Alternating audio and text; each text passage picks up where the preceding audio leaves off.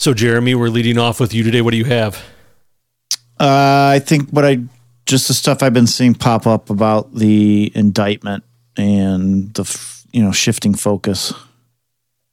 Whose indictment? The guy. The big guy?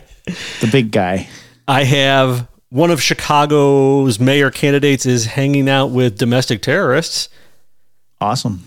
I have, by great active listener demand, we're going to be visiting the issue of Tucker Carlson and the texts that he wrote about Donald Trump. Oh, I might have a response to that. And then we're going to finish off with woke madness, Notre Dame gender studies. Boy, you'll love that. Yep. Sign me up. Let's go. Okay, people, let's begin.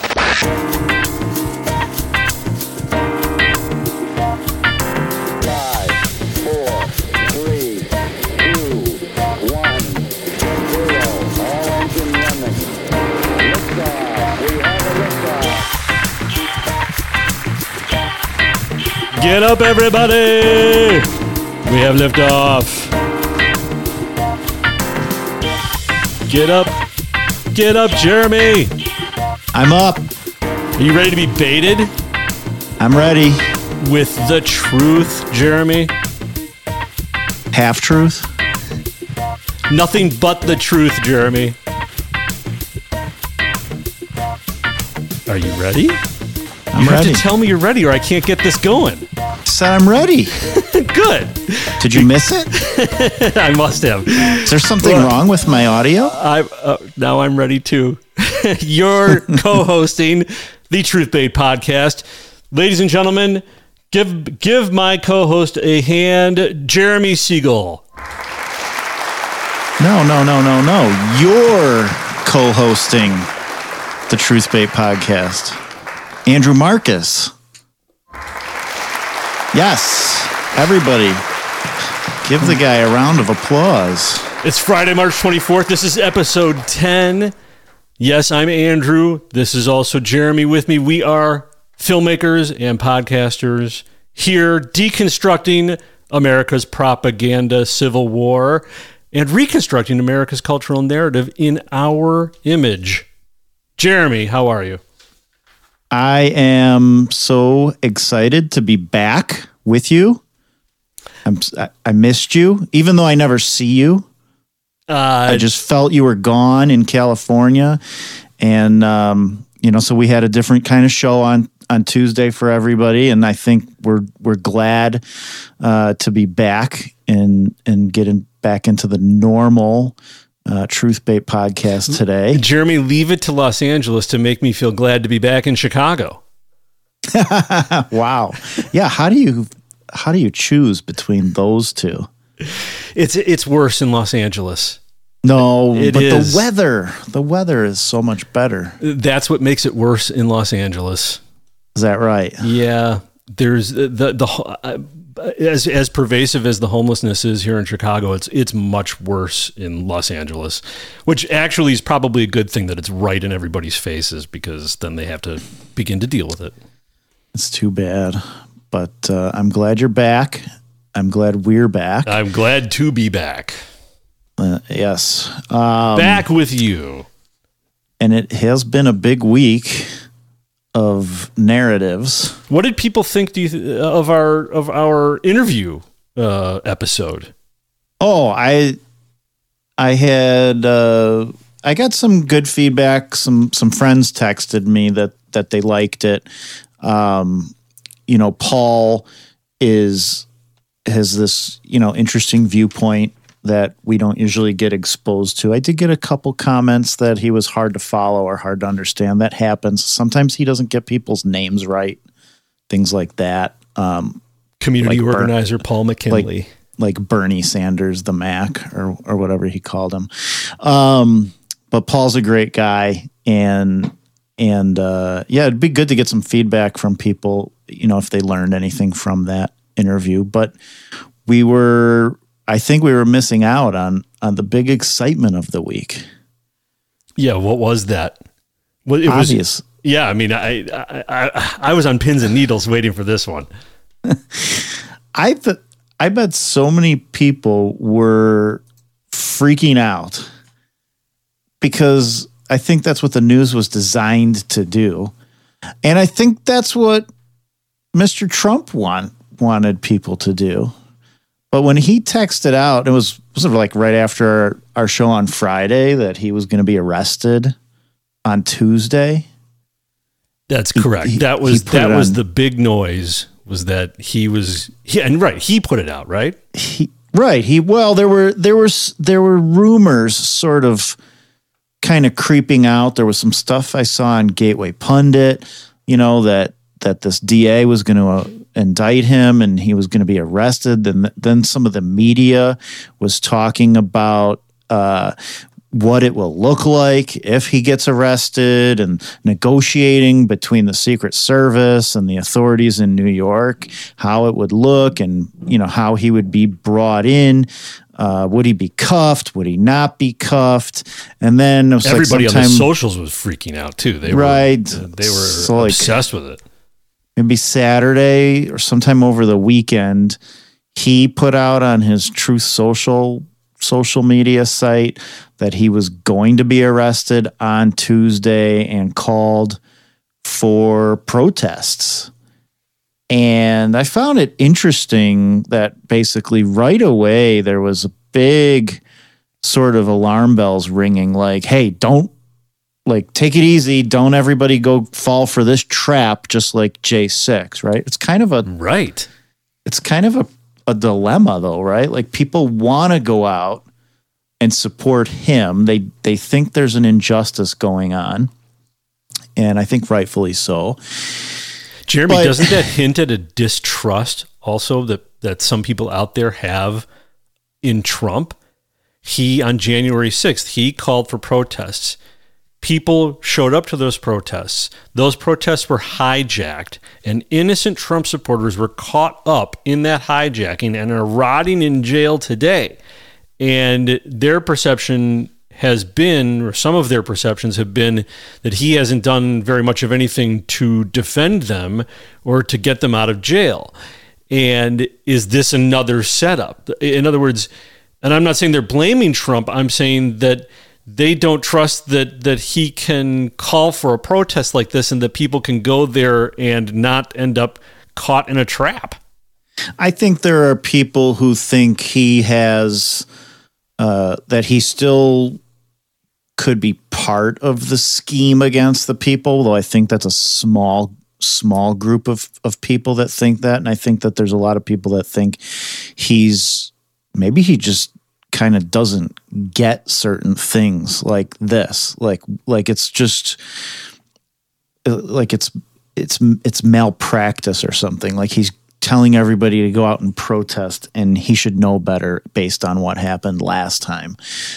Definitely, I thought during the J6 thing that was something to not go anywhere near. It looked like a trap. This one looked like a trap again, also, but I found it interesting. When I saw some of the news coverage early on Monday, I have some local CBS coverage here.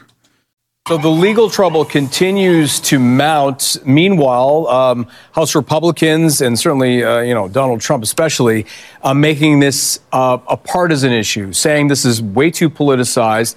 So a lot of developments on that front. But then you have, because of that, in large part, you have the potential for protests and the security response. How has that changed? How has it evolved since yesterday? I think what's interesting here is Trump's original suggestion that he would be arrested on Tuesday almost served as a trial balloon for what sort of public opposition there might be, because at the time, Trump, of course, published a message on his Truth social media platform calling on people to protest and, in his words, take back the country. What we saw, though, were very small protests. A few dozen people outside his Mar-a-Lago home, only about a dozen people here in New York. Really no large-scale protests have materialized. Still, there is so much concern about the potential for protests, potentially even violence, that you're seeing a massive increase in the amount of police officers on the street, the number of people in uniform. And, Anthony, there is widespread coordination both in New York and Washington amongst law enforcement. And then here's another local. Hold on a second. I need you to play that again, okay? And every time I need you to stop because I have something I need to highlight. I didn't want to interrupt your flow there on when you were going through that clip, but do me a favor. Play that clip again, and when you hear my bell, stop. Okay. So the legal trouble continues to mount. Meanwhile, House Republicans and certainly, Donald Trump especially, making this a partisan issue, saying this is way too politicized. What? Oh, okay. Who's making it politicized? They're saying Republicans. They're saying that. I'm so confused by what he is saying there. Is he saying that Donald Trump is politicizing it, or that Donald Trump is saying it's politicized? What is he saying there? So the legal trouble continues to mount. Meanwhile, House Republicans and certainly, Donald Trump especially, making this a partisan issue, saying this is way too politicized. So a lot of They're making it a partisan issue, saying it's way too politicized. Right. That makes no sense. He completely garbled that line. Okay, continue playing that clip. Yeah, that was a the good developments on that front. But then you have, because of that, in large part, you have the potential for protests and the security response. How has that changed? How has it evolved since yesterday? I think what's interesting here is Trump's original suggestion that he would be arrested on Tuesday almost served as a trial balloon for what sort of public opposition. Okay, so Trump's right. It was a trial CCP balloon. Trump balloon. It's like a Chinese trial balloon. So Trump floated the trial balloon. Trump floated it for brag. I don't understand this. Who floated the trial balloon and why? It's a weird one to try to figure out. So Trump was trying to see how big his support was, I guess, by calling for protests. Now, here's why I would say this if I was the media, right? Because Trump is making claims that everybody can see what's going on, and I think everybody can see it. And I think that the overwhelming majority does think it is a witch hunt, as he claims. But this is like the same thing Michelle Obama said in her podcast the other day, that the Trump inauguration didn't have that many people there. And this is saying, Trump called for protests and not too many people showed up. So I think that's trying to position that there, that Trump did this, nobody came, and so he's not as cool as he thinks he is. Well, and if Trump is, let's entertain we'll put the tinfoil hat on for a second. Okay, that's tight by my ears. Let's for a second entertain the idea that Trump is in on it. He's part of the deep state or a deep state, and he called for protests to gauge just how beaten everybody is. Is there any life left in anybody, and who and where? Maybe. I'm not saying that's the case. I'm just saying that's what you could perceive if you're in that camp. But there was did you want to hear more from that clip again? Or were those your... No, the brilliance of that coverage just scrambled my brain for a moment. I needed your help understanding what was being said. Please go on. And there was some more local coverage here. In New York. Today, the NYPD is on heightened security after former President Donald Trump this past weekend encouraged his supporters to protest in New York City this week. It comes as Trump claims he could be indicted tomorrow for campaign finance violations tied to payments allegedly made to adult film star Stormy Daniels. This is new video into our newsroom this afternoon of NYPD officers beefing up security. They are setting up barricades near the downtown courthouse. CBS News' John Diaz has the very latest from outside Manhattan Criminal Court. Yeah, good afternoon. And CBS News has learned that Trump's legal team is looking to discredit the key witness, this star witness here in this case, Michael Cohen, today, calling on an attorney to appear in front of a grand jury in what could be a last-ditch effort. It's the closest the country has ever been to indicting a former president, and Donald Trump saying over the weekend he believes his indictment could come as early as tomorrow. We've never in the history of the United States of America been in this situation. The pending indictment stemmed from the Manhattan District Attorney's investigation. So they have visuals of them unloading all the barricades. I actually have something about those barricades, Jeremy. Is that right? Yeah, it's from you. Yeah, you texted on Monday about those barricades. You said, quote, "I think they're getting those barricades out from when they don't indict Trump." What did you mean by that? So I saw them unloading these barricades on Monday, and I'm like, this is all too, I don't know. It was like all too staged, right? Trump tweets out now it's like an automatic response. If Trump says protests, based on January 6th insurrection, we better call out the National Guard if Trump says protest, right? Because that means it's going to be violence and chaos. But right away, you see people saying, don't fall for this trap. They're going to try to set everybody up again. They're going to have infiltrators if you go to protest, and they're going to, get people arrested. And I think that's a good way to look at it, at least a smart way to look at it. But I'm thinking, they're really going to the lengths of putting out all these barricades, and they don't usually need to do that actually for conservative demonstrations. I mean, sometimes they do it just to keep people contained in certain areas or keep counter protesters from being able to, from fights from starting and stuff like that. But to me, it reminded me of setting up for a left-wing protest. Every single left-wing anarchist, Antifa, BLM, any demonstration that we've ever been to, that's when they've got all these barricades out. That's where they need to protect the building. And I'm like, you started to see a couple little reports leak out, and some of the media coverage is saying Trump claims he's going to be indicted, and the mainstream media wasn't saying he's going to. And if he was going to, they would have been saying he's going to. And I'm like, I bet you they're not going to indict Trump. I bet you they're putting out these barricades to hold back. Well, the barricades are basically an invitation to the left to come out. Right? It gives them the front line.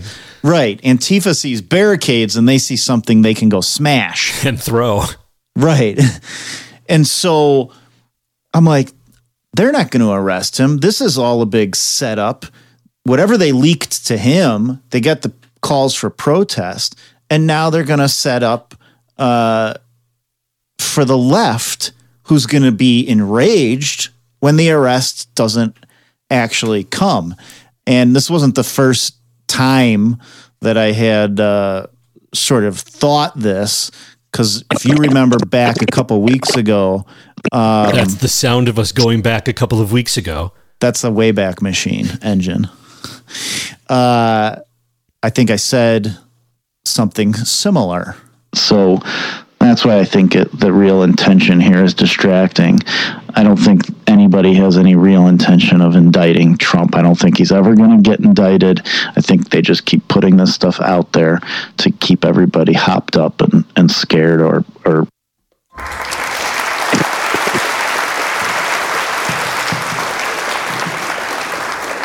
By the way, that was back when we were broadcasting from a phone booth. I stand by my prediction.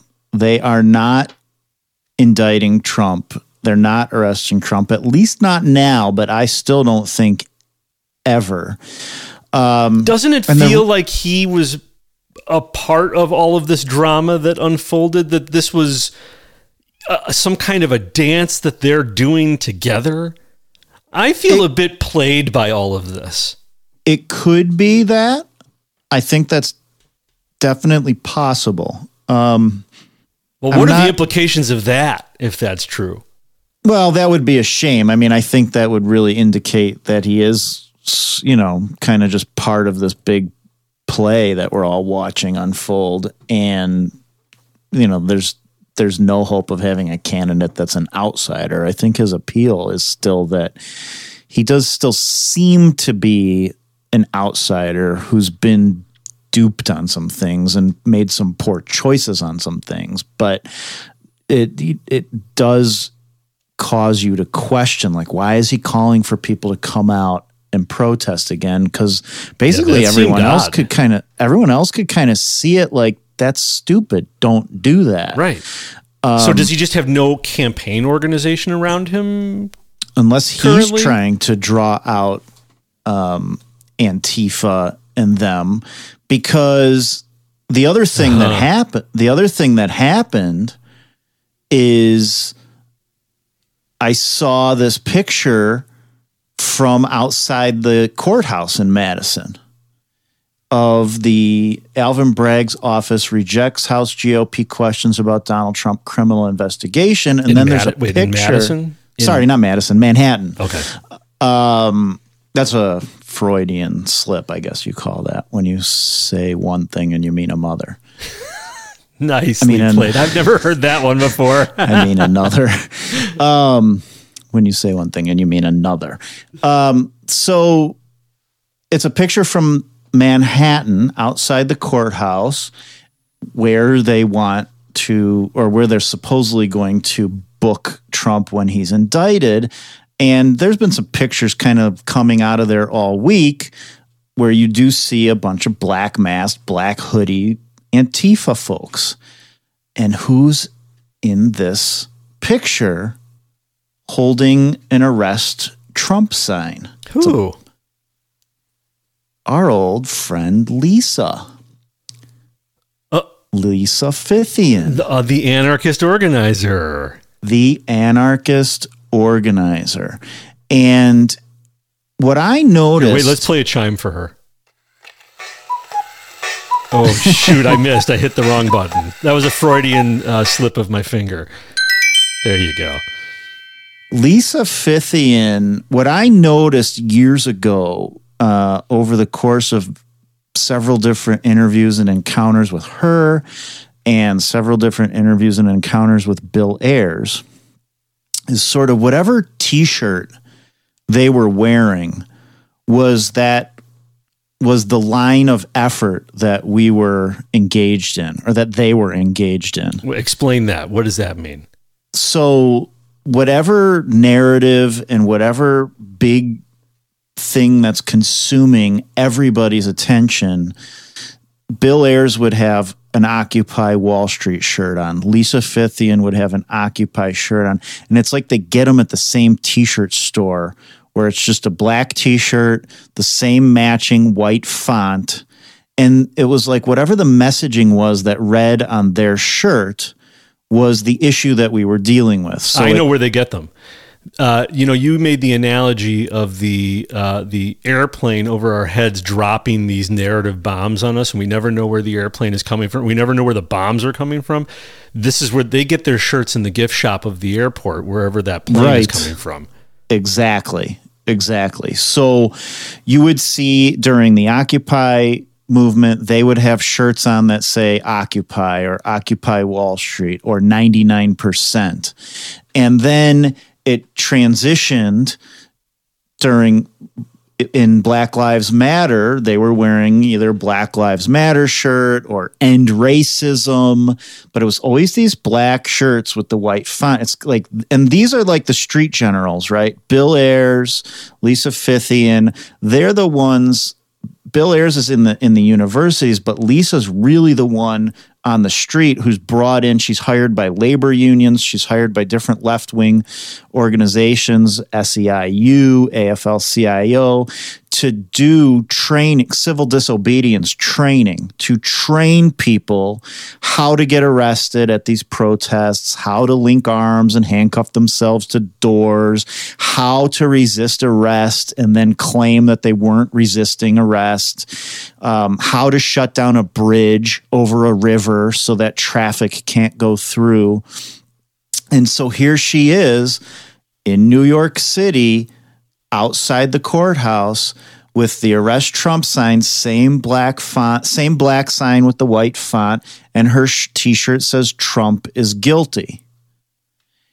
And here's a little clip of her from an interview I had with her back at the Democratic National Convention in Philadelphia. That was in 2016. I guess really the only other thing I'd say about that is that, a lot of my life work has been around building horizontal shared power movements because we know that that's an effective way to create a crisis in the social domain. And we just don't see any of that. So, I don't know. I guess the reason I ask, because it it seems like it's something happening, but yeah, with all of there's a lot of confusion around. And I look at what happened like in Tahrir Square where an actual dictator was toppled. Right. So what sort of things would need to happen for that to happen here? Well, part of it is for white people to be able to have access to an analysis about our history, about racism, and about the political system we're really in. Jeremy, what does she say there? That audio is really sorry. rough. This was at the protest, and there were helicopters, and this was the only chance I got to talk to her. She looked at me with a really, with the side eye, but then I ended up winning her over, and she talked to me for quite a while. But she's saying, I don't know why she would look at you that way. You looked awful that day. No offense, you were covered in dirt. You looked like her. You looked like one of her. Yeah, but I showered that morning. Oh, you removed the camel. You washed off the camouflage. I smelled clean, and it gave away my cover. Because she got that Trump shirt at that gift shop, and unfortunately, in that airport gift shop, they don't sell deodorant or soap or anything. It's just the shirts and books and glasses and red Beats headphones. Lots of things. So I asked her what sort of thing needs to happen for a Tahrir Square type revolution in this country, and she says it's about giving white people access to the information of how racist they are and how oppressive they are. So try to listen to it again and get the sense of what she's saying. It is for white people to be able to have access to an analysis about our history, about racism. An analysis, giving white people access to an analysis of our history. That's critical race training, critical race theory. Right, about racism. About the political system we're really in. Their move is now for the Green Party, right? That's not going to solve our problems in this country. Getting Green Party candidates into Congress is not going to solve the problem. And so again, it's like, look at how much energy is going into this. So I don't know that there's any way to help this group shift the way that they think. It may just. She's talking about the people outside the convention. They're protesting in favor of Bernie. They were protesting against Hillary. And she's basically complaining that they don't really know what's going on. They're still trying to fight within the same system that we have by having somebody that they think is okay and, against Hillary. In reality, the answer to her, she says, is I thought that answer was just very interesting. What do we need to have a Tahrir Square type revolution in this country is that type of race theory training, that critical theory training. And so it really gives you clear insight into the motivation behind that. Oh, wait until we get to our next segment, Jeremy. This is serendipity that these two segments are going to line up because we're going to be digging deep into that sentiment from a different wing of it. So she's outside. She's outside with this Arrest Trump sign, and she's got her uniform, this T-shirt, Trump is guilty. And I'm thinking that's the move here, is I still think he's not going to get, and first of all, anywhere she goes, and you know this, because we've encountered her all over the place. She was outside the inauguration. She was in D.C. for Trump's inauguration all weekend when they were burning cars and smashing windows. And anywhere Antifa is, you can be sure that she's lurking somewhere in the shadows, coordinating everything. And I'm thinking, okay, now here she is in New York City. So this is confirming my idea that this is about left-wing demonstration. Whether or not we actually see it bubble up, because it looks like with the barricades, they sort of built a ground zero type area. They built a Tahrir Square type area. It doesn't mean it's going to blow up that way, but everybody's down there. They're all contained to have a mass, make it look like a huge number of people. And if they decide to go ahead and have a black bloc demonstration there and start burning cars or smashing windows or burning garbage cans up, it's going to look massive. And they're going to have basically news there for the media to salivate over. Right, they're setting the stage, literally. Right, they're literally building the stage for live propaganda art in the street. And people have to understand, any protest you see, almost any protest, that is exactly what it is. It is and I've often said what Lisa Fithian does, and others like her, there are others like her, what they do is they are producers of dramatic moments for media consumption, period. That is the bottom line. That's their job. That's what they do. Right. They work with the media. They work with the local authorities. It's staged. It's a complete show, and you are the audience. Exactly. So this then, going back to that last news report, there's a pivot now, because there's the getting ready for the protests to occur that Trump called for, and then they pivot. CBS News legal analyst Ricky Kleeman. If you were going to take the unprecedented step to go and indict a former president, wouldn't we have rather seen it been about January 6th?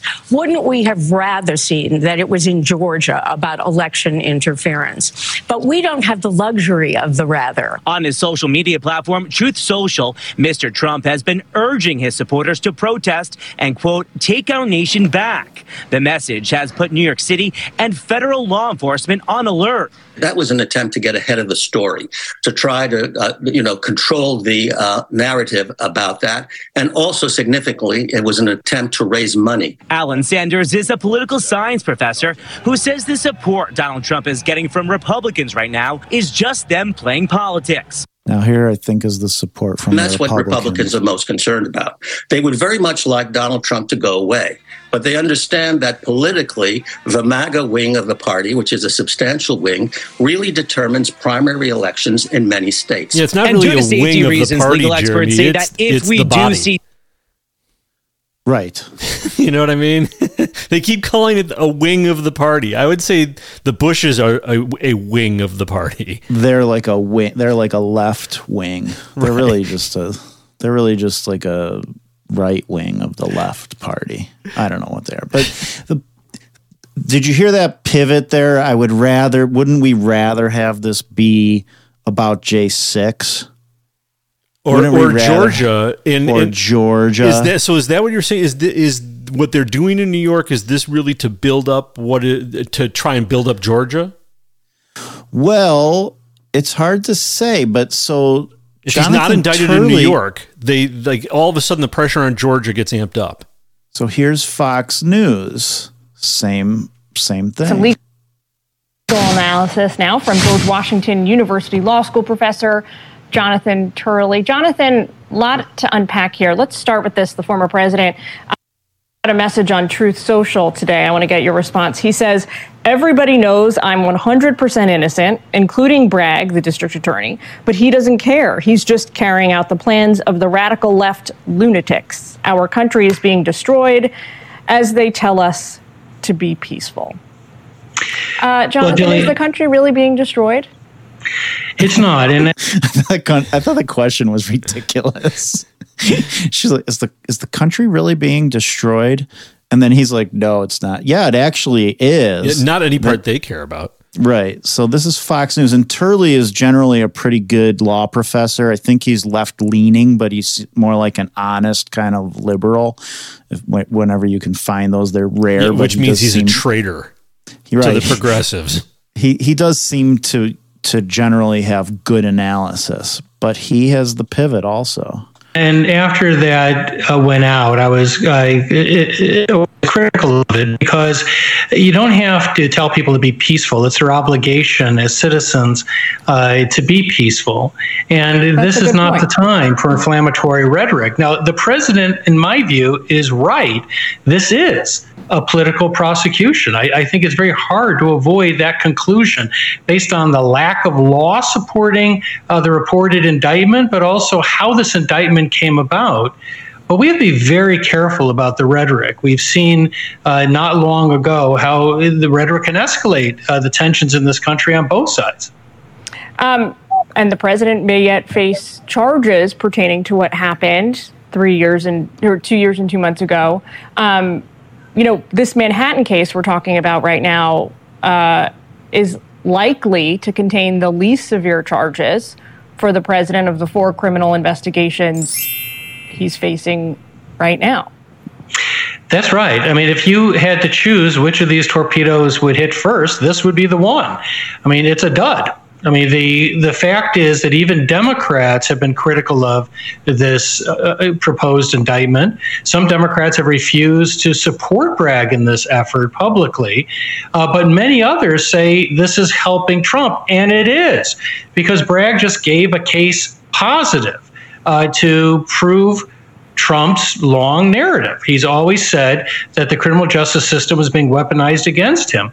Well, it is in this case. Now, the other cases present, I think, a more significant threat. I don't take the Georgia case as a high threat for Trump unless there's new evidence. But Mar-a-Lago is a threat. I mean, those are conventional charges. In fact, obstruction, which is the focus of the FBI, is a favorite. So they pivot. They're on Fox. All right. So bring this all around, though, for the audience. Yeah. So why is this happening in New York? To me, New York and Fithian being there with her T-shirt on is that I think this is the next Occupy BLM phase. This is the next line of effort, which is just arrest Trump. That's not going to happen. They're not going to arrest Trump. This is to re-engage and reactivate the radical violent left to burning streets again. And so then they're going to go to Georgia, and he's not going to get indicted in Georgia. And then they're going to go to Florida, and he's not going to get indicted for his documents. And by that time, we're going to be getting into, who knows if it's May or if it's the summer. It could be around May. It could be being timed for around May Day. But that's when all the cockroach Antifa start to crawl out of their holes for their summertime protest marches. And I think the point is to create this chaos. And if I was going to make a bigger prediction, it's to allow Trump to win again so they can have that Tahrir Square. Hang on. Getting your hat ready. Yeah. Okay. Go. So that it's to have Trump win again so they really can have their Tahrir Square toppling of this country. And then they can have his head being dragged through the streets. Remind people what the Tahrir Square is. That was some sort of uprising revolution in Egypt. The color revolution. One of the color revolution. Yeah, color revolution. Obama's revolution. One of Obama's revolutions. The CIA. In Egypt. And yeah, it's so they took over the square and they forced, I forget his name, from whoever that president was. Hosni Mubarak. That's right. And then they put the other guy in, but it was revolution. It was real revolution. It was a real big visual overthrowing of the government, just like ours was in 2020. So that's sort of what I found interesting about the coverage this week, because whether or not he did something illegal or not, all of that's smoke and mirrors and not significant. Everyone has pretty much already agreed he didn't do anything illegal, and even if he did, it didn't rise to a level of felony. So I feel like when you're discussing those types of things, it's taking away from the bigger picture of what we're looking at and how these narratives are being laid. And what are we not turn paying into attention something to? bigger? What are we not paying attention to while we're focused on that? We're not paying any attention to any of the files Biden was found with. And let's remember, he was vice president and had no power to declassify anything. So he had no business having any classified information. Nobody's talking about that. And I'll tell you what else nobody else is talking about. Jeremy, did you see... I bet you didn't. This hasn't really hit much of the radar yet. JP Morgan posted an article to their website. Why you want to explore Chinese and European equities now. After a decade of U.S. stock dominance, prospects look bright in non-U.S. markets. As markets churn and with global bank stocks especially hit hard in the wake of the biggest U.S. bank collapse since 2008, it's not easy to see clearly ahead. Countervailing forces will impact the prospects for growth and inflation, and in turn, the potential for investment returns in 2023. Beware of home country bias. I've heard that before. Many investors stick to their home countries in making investment decisions. For example, U.S. equity market accounts for more than half of the global stock market, yet nearly 3/4 of the entire U.S. equity market is owned by Americans. Home country bias may have proven helpful to U.S. investors during the past decade, as the U.S. stock market was propelled higher by the growth of mega-cap tech companies. However, such a bias may be problematic if U.S. stocks were to underperform. Looking ahead, we see several reasons why U.S. stocks might lag their global peers this year. So as long as we're talking about arresting Trump and we have these visuals about arresting Trump, we're paying less attention to other very important things, like JP Morgan admitting that the U.S. stock market is there to be bet against. Remember the old adage, don't bet against the American market? JP Morgan just put out an article and said, do that. That's right. Let's go China. But arrest Trump. Yeah. One of the other narratives bubbling out that I didn't clip, but I've seen it in a couple places now too in mainstream media or legacy media circles, is they keep pointing out at the end of reports that Trump could still be elected president if indicted. And so that's another one I would pay attention to, and I think he'll definitely be indicted. He's going to be indicted somewhere. If he wins the nomination, he'll be indicted. And that might also be what they're setting up for is, right now they're looking at whether or not he'd be indicted, and that's unprecedented first in America's history. And it would certainly be another one if he's under indictment and then wins the election. I guess that would probably throw us into quite a bit of turmoil, wouldn't it? Right. Well, it'll discredit him from the start. And I take it back. They have to indict him prior to him winning the nomination. They have to do it when it's clear that he's going to win the nomination, because then it hands the other Republicans the narrative of, you can't possibly nominate this man who's under indictment. That way it's the Republicans saying it and not just the Democrats. So they'll indict him. This is my prediction. They'll indict him just before he wins the nomination.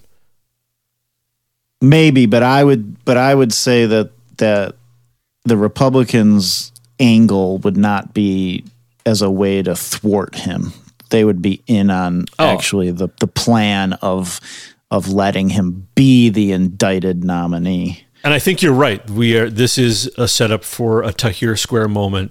I think that is what they'll do when and if Trump. I mean, that interview with Fithian right. that was back in 2016. And she's saying what you need is white people to have access to this type of analysis. Well, they've had how many more years of access to that type of analysis? How much further along are we now where everybody's had their Marxist indoctrination? Well, this is the perfect moment to give you an example of how far. In Chicago. In Chicago, I came across an interview.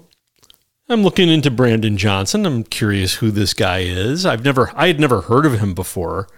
I think I have him on video from when I recorded the protests, the CTU, the Chicago Teachers Union protests in Chicago shortly after Rahm Emanuel was elected. I think that was in 2012. And so I would bet that he's in the background or right next to Karen Lewis when I was recording that. I found a very interesting, I don't know how to describe it, a book promotion event that Brandon Johnson was a part of, along with the author. Brandon was a contributor to a book written by a gentleman named Mark Warren. Mark Warren is let me read you his bio, and then we won't have this is not going to be too much focused on Mark, but just to give you an example of what's happening here. Mark Warren is a professor of public policy and public affairs at the University of Massachusetts, Boston. Mark studies and works with community and youth organizing groups seeking to promote equity and justice in education, community development, and American democratic life. Mark is the author of Dry Bones Rattling, Community Building to Revitalize American Democracy, and a number of other books. Mark is co-chair of the Urban Research-Based Action Network, which is the acronym for that is URBAN. So he's chair of the Urban Research-Based Action Network, URBAN, a national network of scholars and community activists designed to promote collaborations that produce research that advances racial equity and social justice. So URBAN is basically his think tank. He calls it his people's think tank. He's the John Simon Guggenheim Memorial Fellow and has been the W.E.B. Du Bois Fellow at Harvard University. Okay, so this is a very esteemed professor with a relationship at Harvard and at University of Massachusetts, Boston. And who else is at this book promotion? Well, a friend of Lisa Fithian's. The one and only Bill Ayers. Oh, yeah. Now, for people who don't know who Bill Ayers is, Jeremy, do you think you could encapsulate who Bill Ayers is in one or two sentences? I know I'm putting you on the spot. Bill Ayers was a founding member of the Weather Underground, which was a revolutionary group of Marxists back in the 60s. And he's from Chicago. He had participated in many acts of property destruction, along with some people say actually resulted in death of people. He was wanted by the FBI. He was never went to jail for any of his crimes that he committed with his wife, Bernadine Dorn, and he's now very high up in the education system. He's a professor, I believe. I think he's still a professor. I think he retired. Maybe he's adjunct at University of Illinois, Chicago, and he's a regular fixture speaking on campuses across the country, teaching people how to organize for social change. That was very good, Jeremy. Completely off guard and just ready on the tip of your tongue. Fantastic. That was a very good description. A friend of Barack Obama. A very close friend. They shared an office together here in Chicago. They worked on boards together, and everybody conveniently ignored that in the election of Barack Obama because Bill Ayers is completely respectable. So is his wife, Bernadine Dorn, who did spend time in jail. I think she was sentenced to 4 years in prison. And then she went on to teach, I believe she went on to teach law at Northwestern here in Illinois, here in Chicago. So, and I would argue that he is a brilliant community organizer. Dangerous, though, in a dangerous sense. He's not just some idiot, that subscribes to Marxist theory. He is a guy that knows how to accomplish it. I think he is the true spiritual leader of the Communist Party in the United States. Of the communist movement, not the Communist Party, but the communist movement. He's their guru. Let me give you, for people who don't know, I know we have some younger audience members. One of the things they did, which is kind of relevant to today because January 6th was the worst attack on our democracy since the Civil War.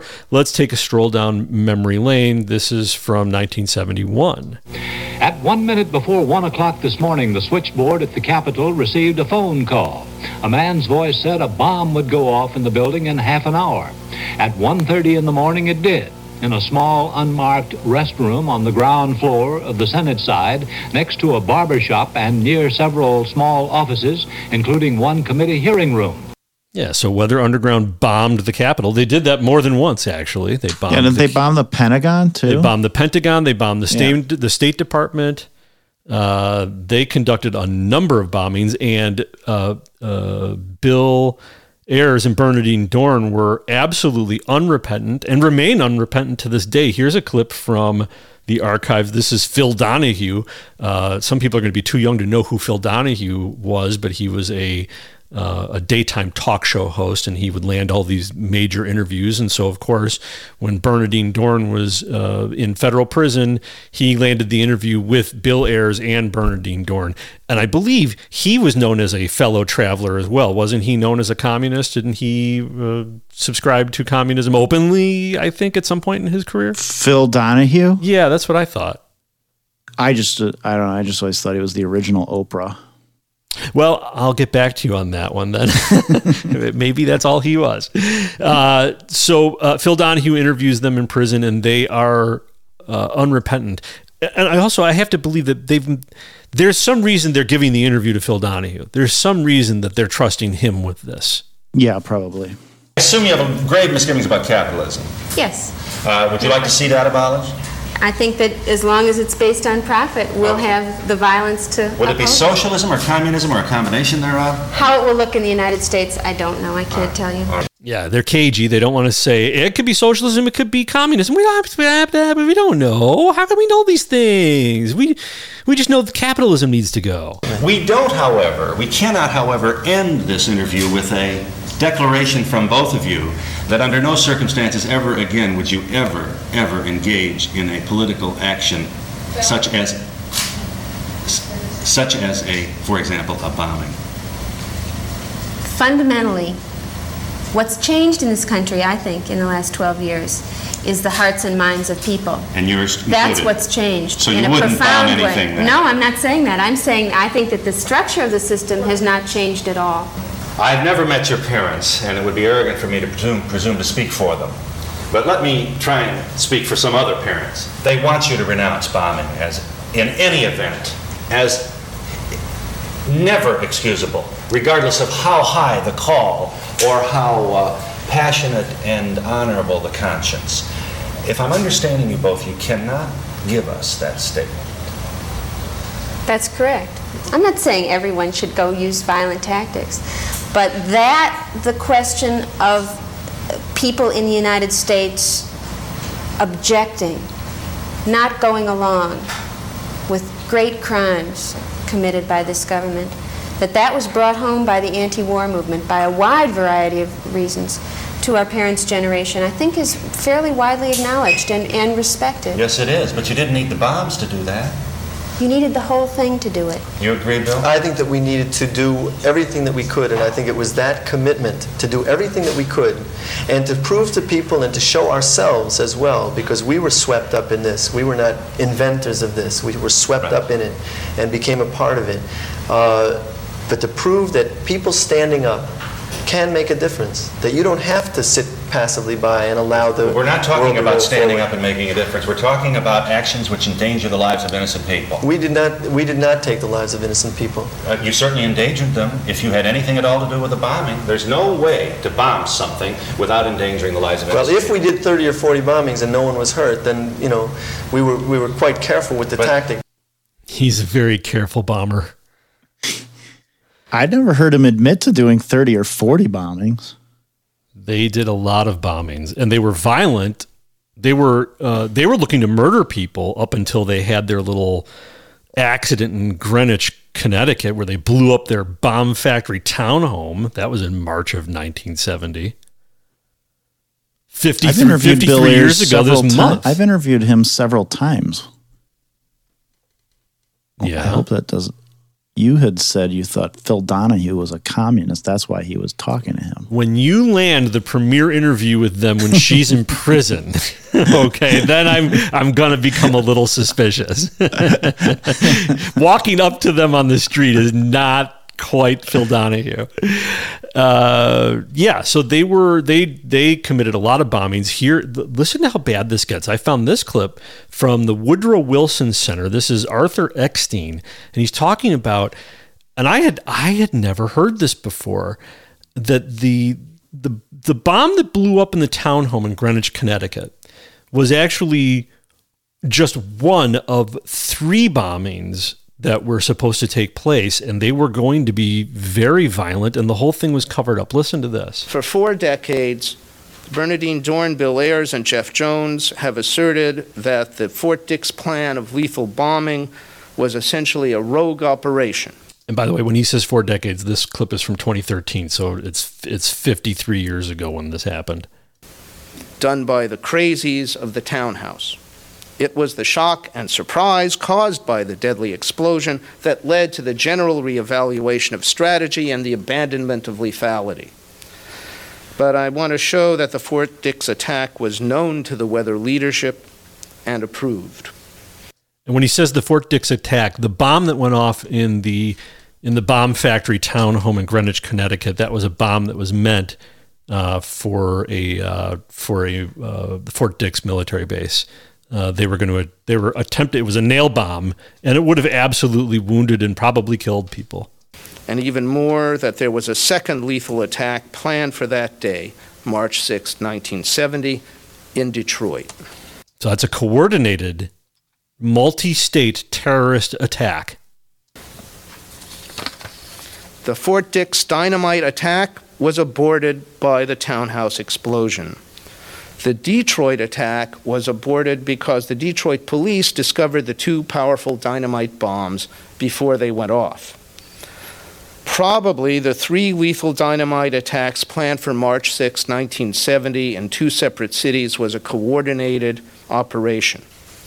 Otherwise, it's a truly bizarre coincidence.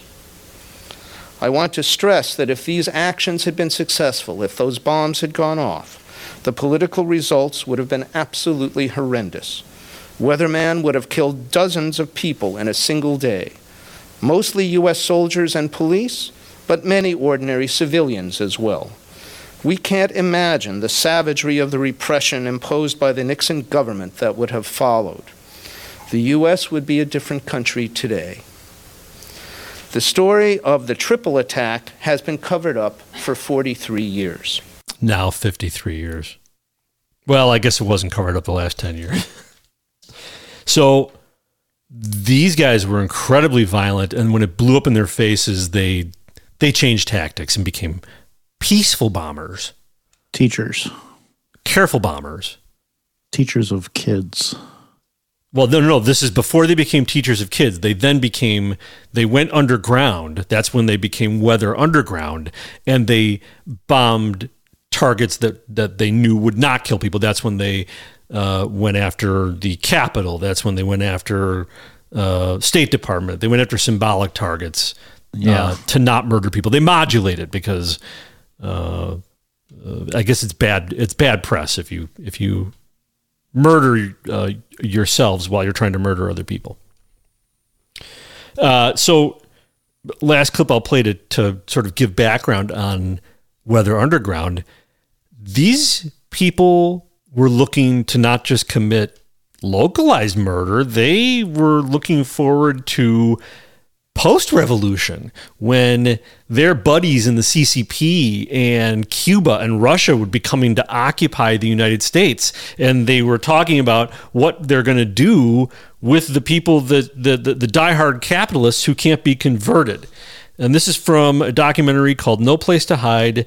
Larry Grathwohl, who was an undercover member of the Weather Underground, talks about the group's casual planning to murder 25 million people. They expected that the Cubans and the North Vietnamese and the Chinese and the Russians would all want to occupy different portions of the United States. They also believed that their immediate responsibility would be to protect against what they called the counter-revolution. And they felt that this counter-revolution could best be guarded against by creating and establishing re-education centers in the Southwest, where we would take all the people who needed to be re-educated into the new way of thinking and teach them how things were going to be. I ask, well, what is going to happen to those people that we can't re-educate, that are die-hard capitalists? And the reply was that they'd have to be eliminated. And when I pursued this further, they estimated that they would have to eliminate 25 million people in these re-education centers. And when I say eliminate, I mean kill. Wait, I'm a little confused on the curriculum at the re-education center. if it just leads to 25 million dead people. 25 million people. I want you to imagine sitting in a room with 25 people, most of which have graduate degrees from Columbia and other well-known educational centers, and hear them figuring out the logistics for the elimination of 25 million people. And they were dead serious. Yeah, and that's a very important clip, because people need to understand that what we're dealing with here is not really a left-right issue in the American sense, the liberal conservative.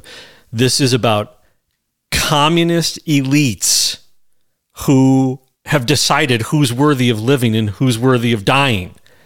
And back then it was manifest in the Vietnam War protests. Today it's really manifest in mostly global warming. That's where they're determining who's going to get to live and who's going to get to die. That guy, Larry Grathwohl, was pretty cool. I met him a long time ago. Wasn't he in fear of his life for a long time because of this? Yeah. I mean, he infiltrated the Weather Underground, and it was really important work. It really laid out what Larry did. Yeah. Not the Weather Underground. No, what he did in infiltrating them and really getting an understanding of who they were and what they were really out to do. Well, so isn't that great company for potentially the next mayor of Chicago? Bill Ayers is apparently very good friends with Brandon Johnson. Brandon Johnson, who, let's just take a look here. Let's see. I think I have it here. Where is it? Yeah, let's see. He won 121,077 votes. That was 21.6% of the people who voted in Chicago are on board with Brandon Johnson. And Brandon Johnson is on board with Bill Ayers. Here is Bill Ayers introducing Mark Warren, who is the author of this book that Brandon Johnson is a contributor to. Lift Us Up, Don't Push Us Out. So this is the three of them on this panel. You have Mark Warren, former Harvard professor, Harvard. Then you have Brandon Johnson, potential next mayor of Chicago, and Bill Ayers, unrepentant domestic terrorist. I've known Brandon for a while, around the CTU. I first heard about Mark Warren from his students, who, when he was a professor at Harvard, and they were excited to have this professor who seemed to know as much about community organizing as anything, and really made the link between community organizing, creating democracy, and teaching, which have a lot in common. But Mark has been very explicit in kind of creating the conditions to understand the ways in which education and organizing and fighting for a more robust participatory society all go together. Okay, pay attention when the unrepentant domestic terrorist communist tells you that that organizing and teaching and building democracy are all related, and it's terrific. You might want to pay attention to that out there in America. This book is comes at a propitious moment, which is a moment when, as Brandon will talk about, the CTU has done so much to push forward the notion of social justice unionism, or another way of saying it, has done so much to fight for public education beyond kind of fighting for the rights of teachers and the importance of teaching and so on. They have really led a fight in Chicago and led our now disgraced and stepping down mayor in a head-to-head struggle over whether the schools were worth fighting for. And I can't say they've won in the sense of any definitive final battle, but I think they've shown us the way. So I just want to point out a couple of things. Note that he used the term social justice unionism. This book is comes at a propitious moment, which is a moment when, as Brandon will talk about, the CTU has done so much to push forward the notion of social justice unionism. And that what that really means is organizing the community way beyond education. Please remember, the CTU is the Chicago Teachers Union. So what you really have here is how the Marxist movement in Chicago goes in and co-ops, using a union, goes in and basically co-ops the community, co-ops the culture. Or another way of saying it, has done so much to fight for public education beyond kind of fighting for the rights of teachers and the importance of teaching. So everything becomes a fight for public education, and they're using public education as the front to bring all of the change that they want to bring. And that's pretty much that's right along the playbook, where they hijack an issue and use it to introduce what is the solution, the cure-all, which of course is always Marxism. But what they don't say Marxism, they call it the public sector, expanding the public sector, expanding the public space and access to the public space. And just to hear, Brandon Johnson is an organizer all the way. Listen to this comment, and this is you've read Rules for Radicals, yes, Jeremy? Is that Saul Alinsky's book? The Saul Alinsky book, Rules for Radicals, and you're going to recognize this from that book. This sentiment is in that book. What I have found in my organizing experience, it's brought history to life in a way that I guess I never would have imagined. So when I remember reading about the Edmund Pettus Bridge, if you will, everybody that I've ever spoken to was on that bridge. Right?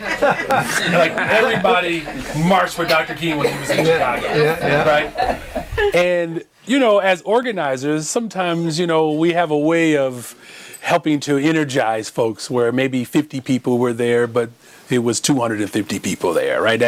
And I understand why we do that as organizers. Yeah, I understand why we lie as organizers to excite our groups. I mean, that's right out of Rules for Radicals. I forget which rule it is, but the Saul Alinsky talks about basically setting up a goal for the group that he knew was obtainable and sent them marching into the city office to demand what they were already entitled to. Right.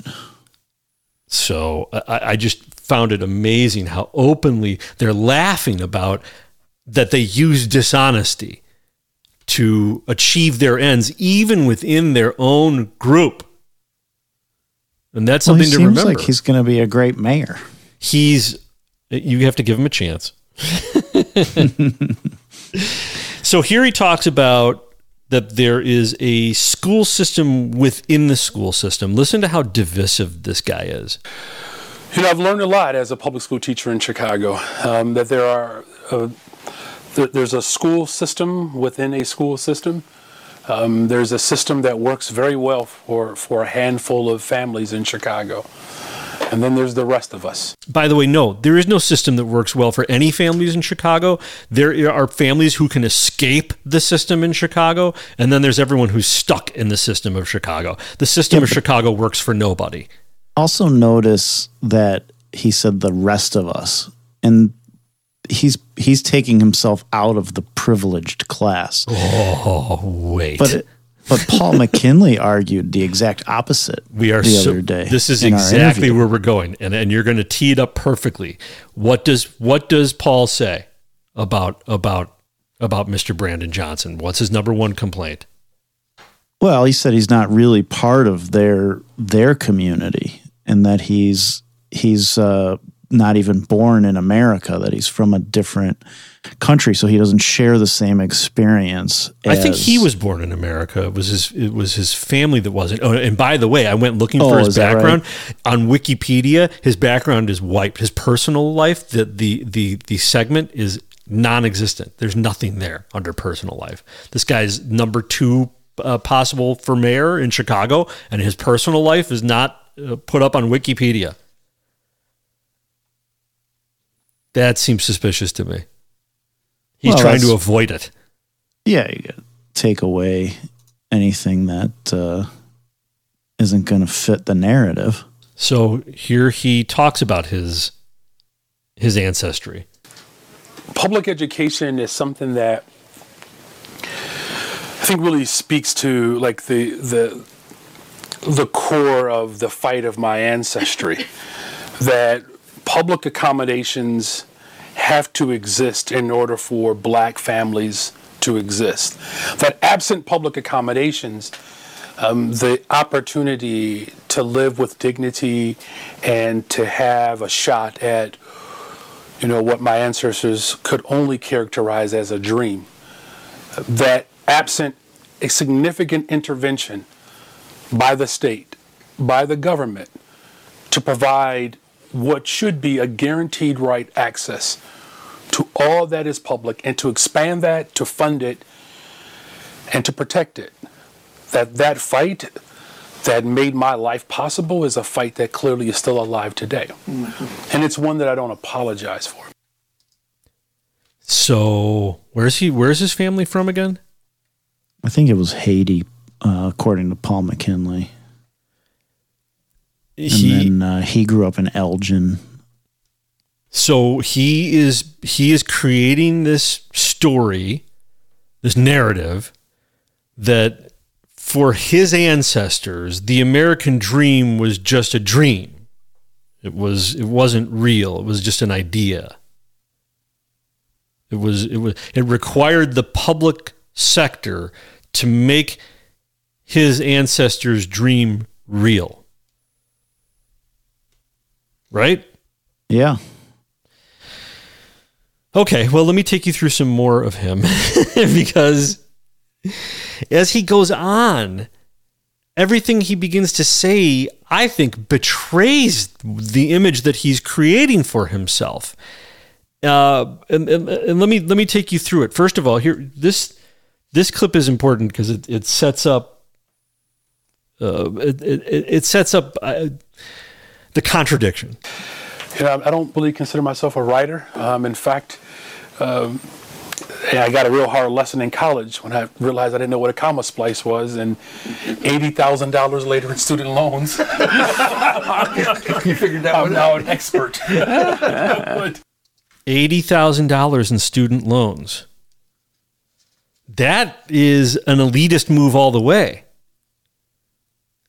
You're part of the 1%, man. If you are attending a American University and taking out $80,000 in loans. Working class people don't get to do that. They're working jobs. They're not getting that advantage in life. But he's got access to that. Oh, yeah. Now, $80,000 in loans, I feel for the guy. That's awful to have $80,000 in loans. It's that to me is one of the modern day slaveries in our country. We should forgive him. We should have him forgiven. Well, yes, it's not his fault. Well, so, and then because he's got this debt and he's got a government job, he's got a union job. He was a teacher, so he had a government job. He was complaining that despite he and his wife having all of these degrees, that they couldn't afford their home. My wife and I, several degrees in our home, and we needed 2 government programs to help us buy our first house. Yes. I'm going to suggest there might be something wrong with either your degrees. Well, let's just stop there. There might be something wrong with your degrees. If you have multiple degrees in your home and you can't afford your home. Yeah, but how about but he said they needed 2 government programs to get it. Right. There's that public and then sphere they did. Again. Yes. Then they got it, right? So what's he complaining about? We did everything right and needed 2 programs to buy a house for $147,000. So this guy, he couldn't afford a home for $147,000, probably because he's got $80,000 in debt. And a degree in protesting. Exactly. And so if this is what it's like for working class folks, 87% of our students are poor. Sir, you are not working class. Working class don't go to elite colleges. They don't rack up $80,000 in debt. Frankly, they're smarter than that. Well, maybe I'm being cynical towards the man. Maybe I'm being jaded. Well, you're speaking from a place of white privilege. That's how I can notice the privilege in somebody else. He's got privilege written all over him. Listen to this story that he tells. He thinks that this story is illustrative of the struggle that he went through and that continues on. But when you listen to the end of this story, the struggle's over, baby. My father, raised us in working class families. Sometimes we were low income. I mean, it wasn't poverty. Which low income basically means you eat. You just don't like what you eat, basically. And there were tough days. The lights and the water weren't always working. But every now and then my father would stuff us all in the station wagon, before you had to wear seatbelts. And, we would all just hope and pray that he would come out with 10 Sundays, that this would be the day that we would finally get those banana splits of those Sundays. And of course he would disappoint us and come out with the dilly bar and the sad dilly bars. And, and I can't help but just appreciate the work that my father did, because every 2 weeks when he got paid, he wanted us to have just a little bit, an ice cream cone. And now you have a political structure that is so mean that they have animosity because I can now afford a Blizzard. Right? The hope is that my kids can get they're vegan, so I don't know what they get when you're vegan now. It's new age black folks, which that's another observation. Yeah, I'd say once you're raising vegans, the struggle is over. You won. Feel sorry for the kids. Yeah, vegan ice cream is terrible. There go our vegan ice cream sponsorships. So at least they had plenty to eat during COVID. Didn't you tell me that was all that you could get in the grocery store? That and fake meat. You could get fake meat everywhere. Fake meat was everywhere. Nobody wanted that. Shelves were full of vegan food. Weird how that worked. So he talks more about his ancestry And, well, not really his ancestry. He talks about not being able to relate to everybody in the black community, which I clipped because that struck me as something that, again, that Paul McKinley had talked about. And so even this guy, even Brandon Johnson, knows he can't hide from this, so he's talking about it. As much as I believe there should be more black teachers and as many black men as possible to teach, wait, and didn't Paul say that Brandon Johnson presided over Mayor Lightfoot firing a bunch of black teachers? No, it was more complicated than that, but it tied back to him working with the old president of the teachers union in Chicago. What was her name? Karen Lewis. Lewis. And in the negotiations there, when they were striking, that ended up leading to 10,000 black teachers being fired, which Paul's argument was that the reason they needed to get rid of those older teachers was to bring in the newer, younger teachers who are more radically educated and ready to, push the indoctrination in the schools. Okay, gotcha. Here, I'll run it again. As much as I believe there should be more black teachers and as many black men as possible to teach, just because I'm black doesn't automatically mean I connect with every black boy that comes through the building. Yeah. It's not.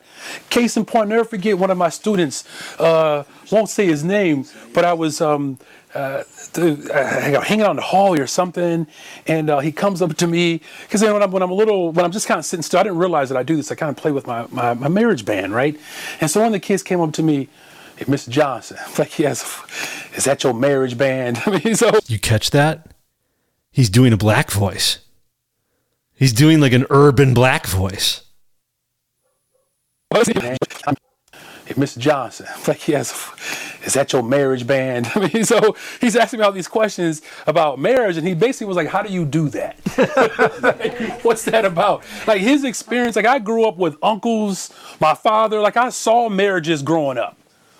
This particular black boy didn't see as much as that, right? And so there's just these connections that I believe that we do have, but just because that we walk in a certain element doesn't mean that we automatically relate. And so sometimes, whether you're a black teacher, a white teacher, more conservative, a radical, a leftist, challenging our thinking in this space is the best thing that we can do in this political moment. So he, on one hand, claims his heritage, his ancestry. For his ancestors, the American dream was just a dream, which I think is him laying claim to Martin Luther King Jr.'s, I have a dream speech. I think he knows what he's doing when he uses that language. But then he has to admit, yeah, I didn't actually grow up in the same circumstances that Black Americans, American descendants of slavery, and Black Americans who suffered through Jim Crow. He didn't have that experience. He had an intact family unit. His family wasn't destroyed by the drug war. His family wasn't destroyed by Biden's legislation. His family was intact. So I think Paul McKinley's got a point that this guy doesn't share the same trauma. But I that may be the attraction for these old white commies. They like that his kids are vegan. He's acceptable to them. Do you think he's going to win? Well, I think he would be the honest choice for this city, this commie city. I don't know, 100,000 something voters is a lot, and a number of the candidates who lost threw their support to him. So I don't know. Paul says he's not going to win because Paul says he's not going to carry a single black district. I just don't know. Here's Bill Ayers singing his praises. I mean, when you got Bill Ayers singing your praises in America, I guess that's a badge of honor now. But if you walked through the Capitol through the ropes because you were invited through an open door by a Capitol policeman, that's the worst attack that has occurred since the Civil War. And what Brandon's talking about, education is a human right. I have a right to have, within walking distance, a school that's fully resourced, fully funded, decent, educationally forward-looking. I don't have to jump through hoops to get to that. I walk down the street and get to it. Bill Ayers having the model school, the model school according to an unrepentant terrorist, domestic terrorist. The people let him anywhere near children is unbelievable. And here he is singing Brandon Johnson's praises, and Brandon. It's no wonder that Bill Ayers loves Brandon. Listen to this. Brandon wants to be more radical. We have to actually become, in my opinion, more radical in Chicago. Demand that we have sustainable community schools where there's a neighborhood school that families can walk to, and that it's a guaranteed right that they're fully resourced. And when people tell us no, I mean, I'm one of 10. I mean, no was just, that's just what you heard before you demanded something again, you know? Like, we have to actually put that effort forward. And then I think people will see, as they have, and begin to place a demand on what we can offer to the rest of the country. Yes, yes. It's really, I mean, it's really so, Chicago is such a case study in this stuff. Congratulations, Brandon. You've got Bill Ayers very excited. You're talking his language. Oh, I'm going to move back. People should flee. If you have your children in this system, you have to know that you're in an extremely radicalized system. Here, listen to how Brandon Johnson talks about how he uses the CTU to reach into community organizations and radicalize people in community organizations. And so one of the things that we had to come to some agreement around is our commitment to organizations like the Kenwood Oakland Community Organization, BPNC, Action Now, these organizations that have been fighting for a long time on a variety of issues of how do we engage in a very radical way that places pressure points in spaces where you may not have convinced the masses just yet. And so at the time, we began to link with these community organizations, and it was the community organizations that called the union to be more radical. Now, there were folks within our space that had, those proclivities, but I don't know if you all saw 8 years ago or so when there was a big march past the mayor's house. Now people do it all the time now. But the original crew that did that, we were part of that, the Chicago Teachers Union, and quite frankly, it was the community organizations that pushed us to take a more radical approach to how you engage the neighborhood and speak truth to power and challenge these structures that are in place. Radical, radical, radical. I was ringing the bell every time he says radical. He says radical so many times in this event. No wonder he's best pals with somebody radical like an unrepentant domestic terrorist, Bill Ayers. So vote Brandon Johnson. Absolutely vote Brandon Johnson. And not only we're almost through with this, but let me just highlight for you what a hypocrite this guy is. And by the way, I don't know that Paul Vallis is any better. I'm sure Paul Vallis in his own ways is we could probably devote an entire episode to him too. But I don't know if Paul Vallis is hanging out with Bill Ayers, with unrepentant domestic terrorists. Here, there's a Q&A section, and there's somebody in the audience. Unfortunately, there's no identity attached to it, so I don't know who this guy is. But he asks Brandon Johnson about the potential conflict between the words coming out of his mouth and his teaching position in a selective enrollment school. I wanted to ask, do your own personal philosophy of education conflicts with your workspace? And if it does, how do you kind of monitor and gauge that? It's a great question. Yes, it always does. I taught at Westinghouse, Westinghouse is a selective enrollment school. That is in conflict with my philosophy. Right? It's actually a contradiction. It's hypocritical. I'm teaching in a structure that actually weeds out a certain element of my neighborhood. So yes.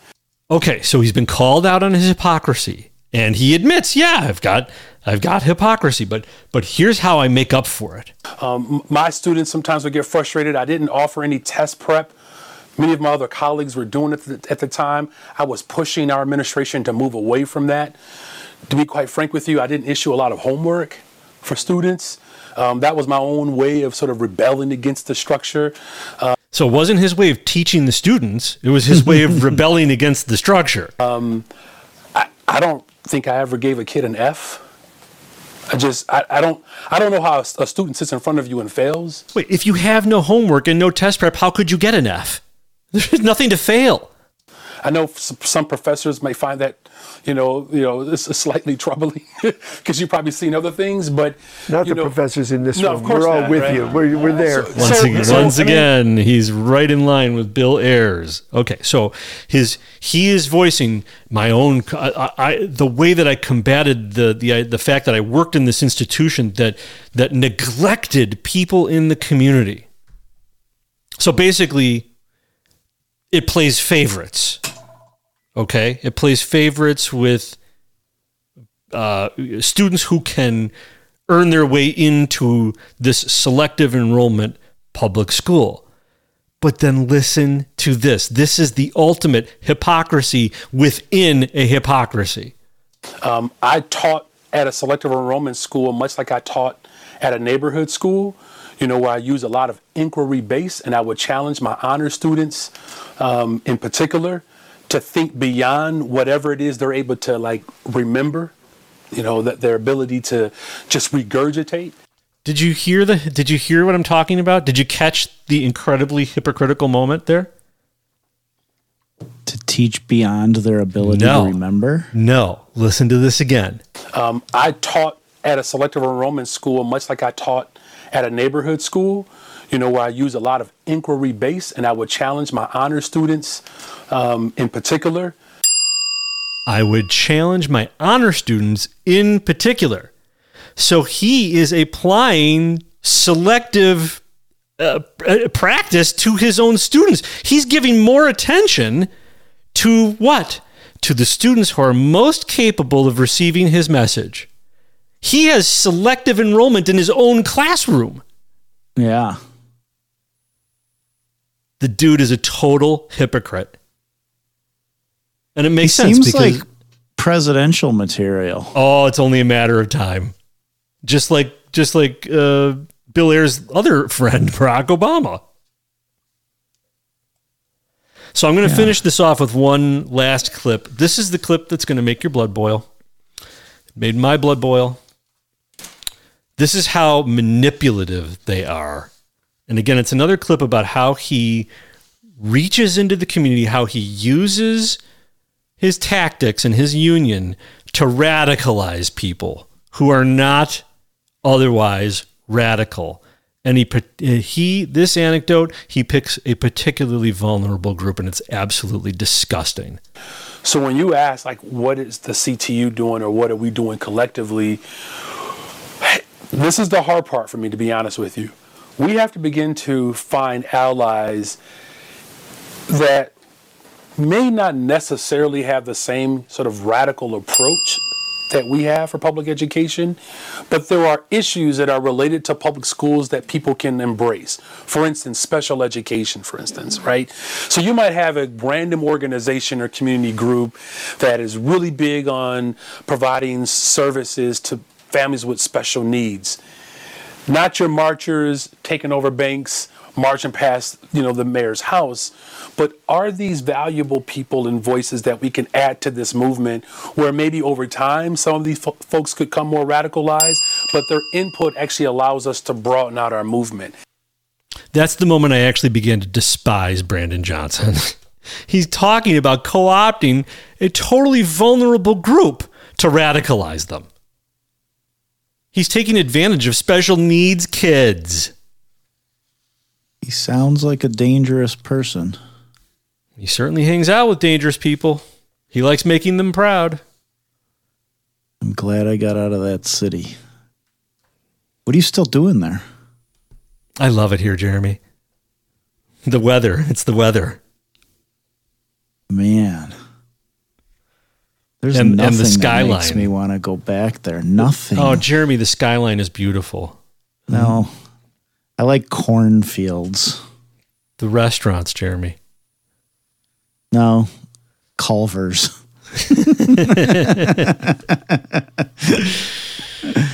Yep. Well, That's this has been a very radical show, I have to say. Yeah, we got them all in here. Well, I hope everybody's feeling cheery and happy after this one. Cheery, happy, and ready to open their wallets. That's right, ladies and gentlemen. We've reached the point in the program where we get to explain to you how this is all done. You may have noticed there are no ads on the Truth Bait podcast. And that's not just because nobody wants to advertise on the Truth Bait podcast. Everybody wants to advertise on the Truth Bait podcast. Jeremy, didn't Pfizer write us wanting to advertise on our podcast? Pfizer. I got an email from Brandon Johnson for a campaign ad. And we're not taking it. That's right. We do not take corporate sponsorship. But it's tempting. We can talk. We'll talk. We can talk. Maybe there's a vehicle we could set up. Yeah, I mean, look, how much money do they have? I mean, I don't know. We only take citizen sponsorship. Our listeners are not just passive listeners to a podcast. Our listeners, all of you out there who hear me, you are active listeners. You are producers of this podcast. This is done via the value for value model. And what that means is if you have been listening to the show and you think that what we have been producing for you, what Jeremy and I have been presenting, the brilliant analysis that Jeremy presented at the beginning of the program, warning you that what the left is doing with Trump is setting up a Tahrir Square moment. If that is of value to you, and it is certainly of value to me, if the analysis that I just delivered about Brandon Johnson hanging out with unrepentant domestic terrorist commies in the United States, if that is of value to you, we ask that you return value to the program. There are multiple ways to return value to the program: time, talent, and treasure. Frankly, the most important way that we can ask people to return value to the program is to share the show. Hashtag share the show. Share the show with all of your friends. Share the show with all your enemies. Share the show with your mailman or mail carrier. Share the show. Definitely share the show with your psychiatrist. If anybody out there is in therapy, I think definitely share the show with your therapist. That really is the number one way to help us right now, is to spread the word to like-minded people who you think might benefit from this, or non-like-minded people who you feel like torturing with this. That is really helpful. Another helpful way is to write us and give us feedback. Let us know how we're doing. Let us know what you like. Let us know what you don't like. Let us know what you want to hear. Like I said, you are producers of this podcast. And let me tell you, Jeremy, the producers of our podcast are responsible for the next segment that's coming up after this. That's how this works. We had producers. In fact, we had more than one producer, but Big D and AZ wrote in, sent me a clip regarding Tucker Carlson and said, you guys have to cover this. This is not being covered enough. Now, you and I may beg to differ on that, but listen, he's our producer. He's an active listener. And that is how this program works, especially now. Get in on the ground level, people. Write us and let us know what you want. The next segment coming up is going to be because of Big D and AZ and somebody else who wrote in. Jeremy, who else wrote in on that? Dan King in Janesville, Wisconsin. And he also wrote about Tucker. So you guys like Tucker out there, I think, or maybe not. I don't know. What did Big D say? Let me pull up Big D's accompanying text. Hold on. I closed my text program while we're recording because I don't want it to ding through. And now I see your text. Can we pause before the ask? I have to call the car mechanic back. Do you want to pause? No, I already talked to him. Wow. Okay. Let me know which part of the show you want me to play back for you. So, Big D in AZ wrote in, this audio clip is underplayed. And he sent me Tucker Carlson being interviewed by Bo Snerdley. And it is regarding the texts that Tucker Carlson wrote regarding Donald Trump during and after the protests and the stolen election and the protests that followed. That was his. We had other people who wrote in too. Let me bring up, because this was great. we need to thank cruise director Barb. She has been sharing the show magnificently. She sent me a note that she sent the show to at least 15 people. Cruise director Barb, thank you so much. She also said, I love the new way you start the show, and I love the music. Thank you, cruise director Barb. Thank you. One comment, Jeremy has to remember on his own to introduce you, or just go ahead and introduce yourself. It sounds stupid when you have to ask him to introduce you. You know, Jeremy, she's absolutely right.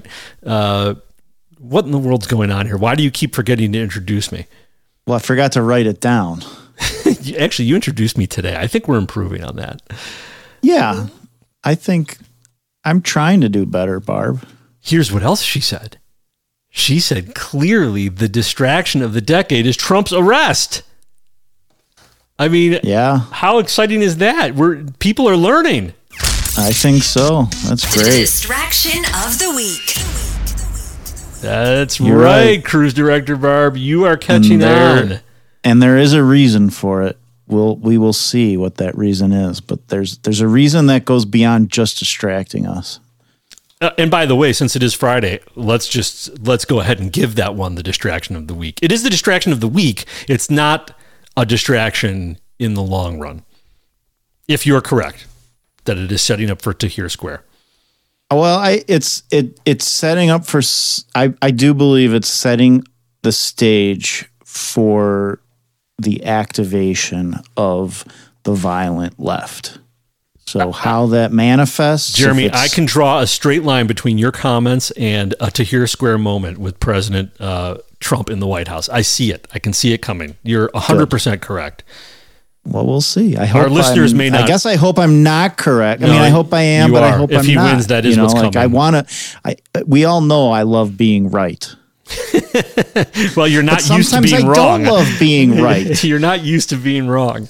That's the problem. Our producers may not realize that you're right. I'm here to tell them, as an ambassador to the mind of Jeremy Siegel, he's right, and get used to it. Sometimes. There is another way to give. We just don't have it set up. We were hoping to have it set up by episode 10, and that was to give via cash. You know what? We don't even deserve people's money yet, I don't think. 10 episodes, you really think we deserve to ask for people's money? No, I think we deserve to ask for people to share the show. We deserve to ask for people to give us feedback, to become active producers and members of this community.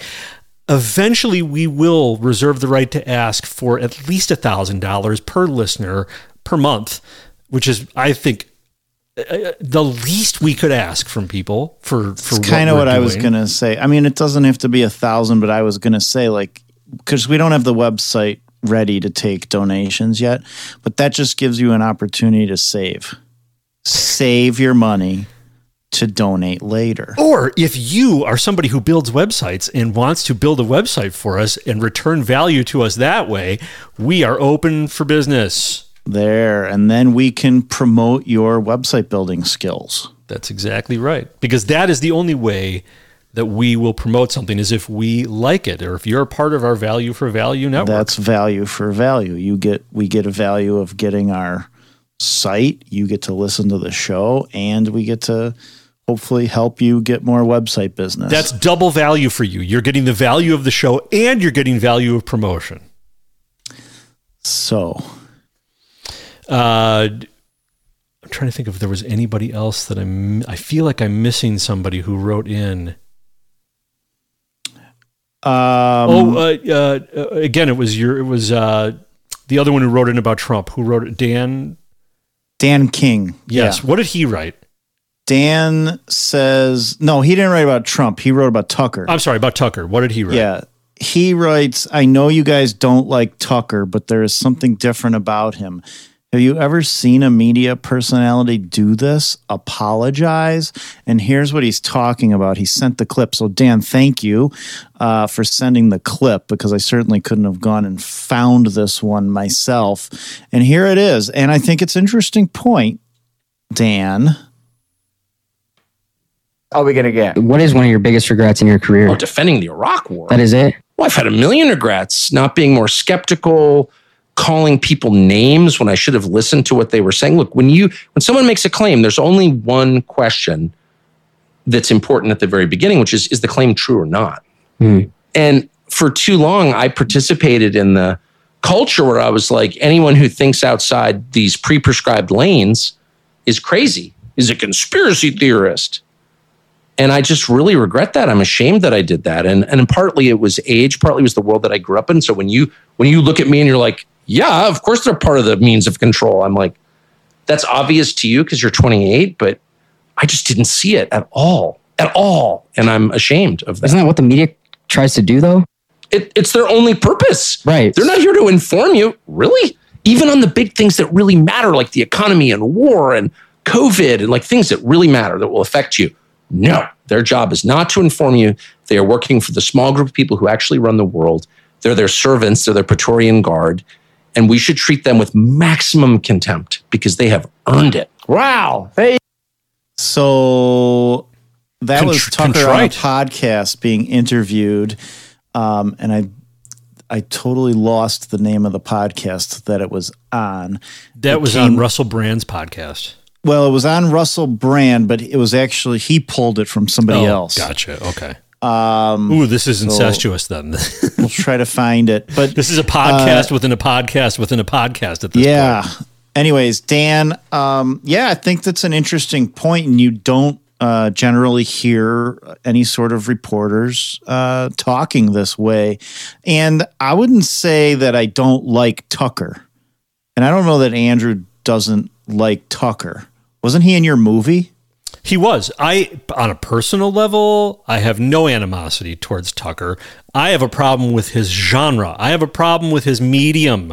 I have a problem with all cable news. I have a problem with people thinking that they can, that Tucker Carlson or anybody like that is the answer to the problems that we are suffering under right now. They're not. You need to look at them more as entertainment than anything else. And I don't really know Tucker well. I've emailed with him before. I even at one point in time had an agreement to write at his website, the Daily Caller, back in the day. And I mean, he was very nice and friendly. Affable guy. Yeah. I mean, it's not that I don't like Tucker, but I don't like Fox News. And the way that I see it is whether or not Tucker is genuine or not, I think what I've been trying to portray is we don't know. And I would say even with his comments here, something a lot of people are coming to realize is, I mean, I was somebody that supported the Iraq War. So did was you, I. Andrew? Yes, I did. Most of us were duped into that. So this is another sort of case where he, can kind of, so this is his biggest regret he's ever had was promoting the Iraq War. That's an easy thing to get, good agreement from everybody from. And with regard to his kind of slamming the rest of the media, the way media functions now, my argument is that Tucker is working at Fox News. He's allowed to report the things he's allowed to report, and he's allowed to say the things he's allowed to say. We'll see. We'll see if he sticks around. That this is much like when Jon Stewart went on Colbert's show and said COVID came from China. Right. Everyone knows. Of course it came from the lab. It gave them permission to admit now to themselves and openly that, yes, of course it came from a lab. You're saying that this is serving the same sort of function. Yeah, it could be. He could be. Look, I don't know Tucker, so he could be sincere in what he's saying, but this is the sentiment that is, bolstering people's last remaining positive views about Fox News. Without Tucker, I don't know what they have left as far as having like a conservative, base audience. And I'm not necessarily arguing that he's some sort of sinister personality, but that he has to work within a framework that the network allows him to work in. And he's acknowledging that here. But how long does he stay at Fox News? If he starts spouting these views, these types of views. Unless it's what they want him to say. It's either what they want him to say, or he's going to get canned. Right, and they don't care about ratings. Glenn Beck was at the top of his ratings when they clipped him. So they'll cut you loose if they don't like what you're saying. But that said, Jeremy, I thought that what he was saying it sounded sincere to me. I think he's a pretty sincere guy. And again, I think what people need to realize is his number one goal in life is not the movement. His number one goal in life is to be the most successful broadcaster he can be. Please take that accordingly. And Fox News' role is not lying about everything.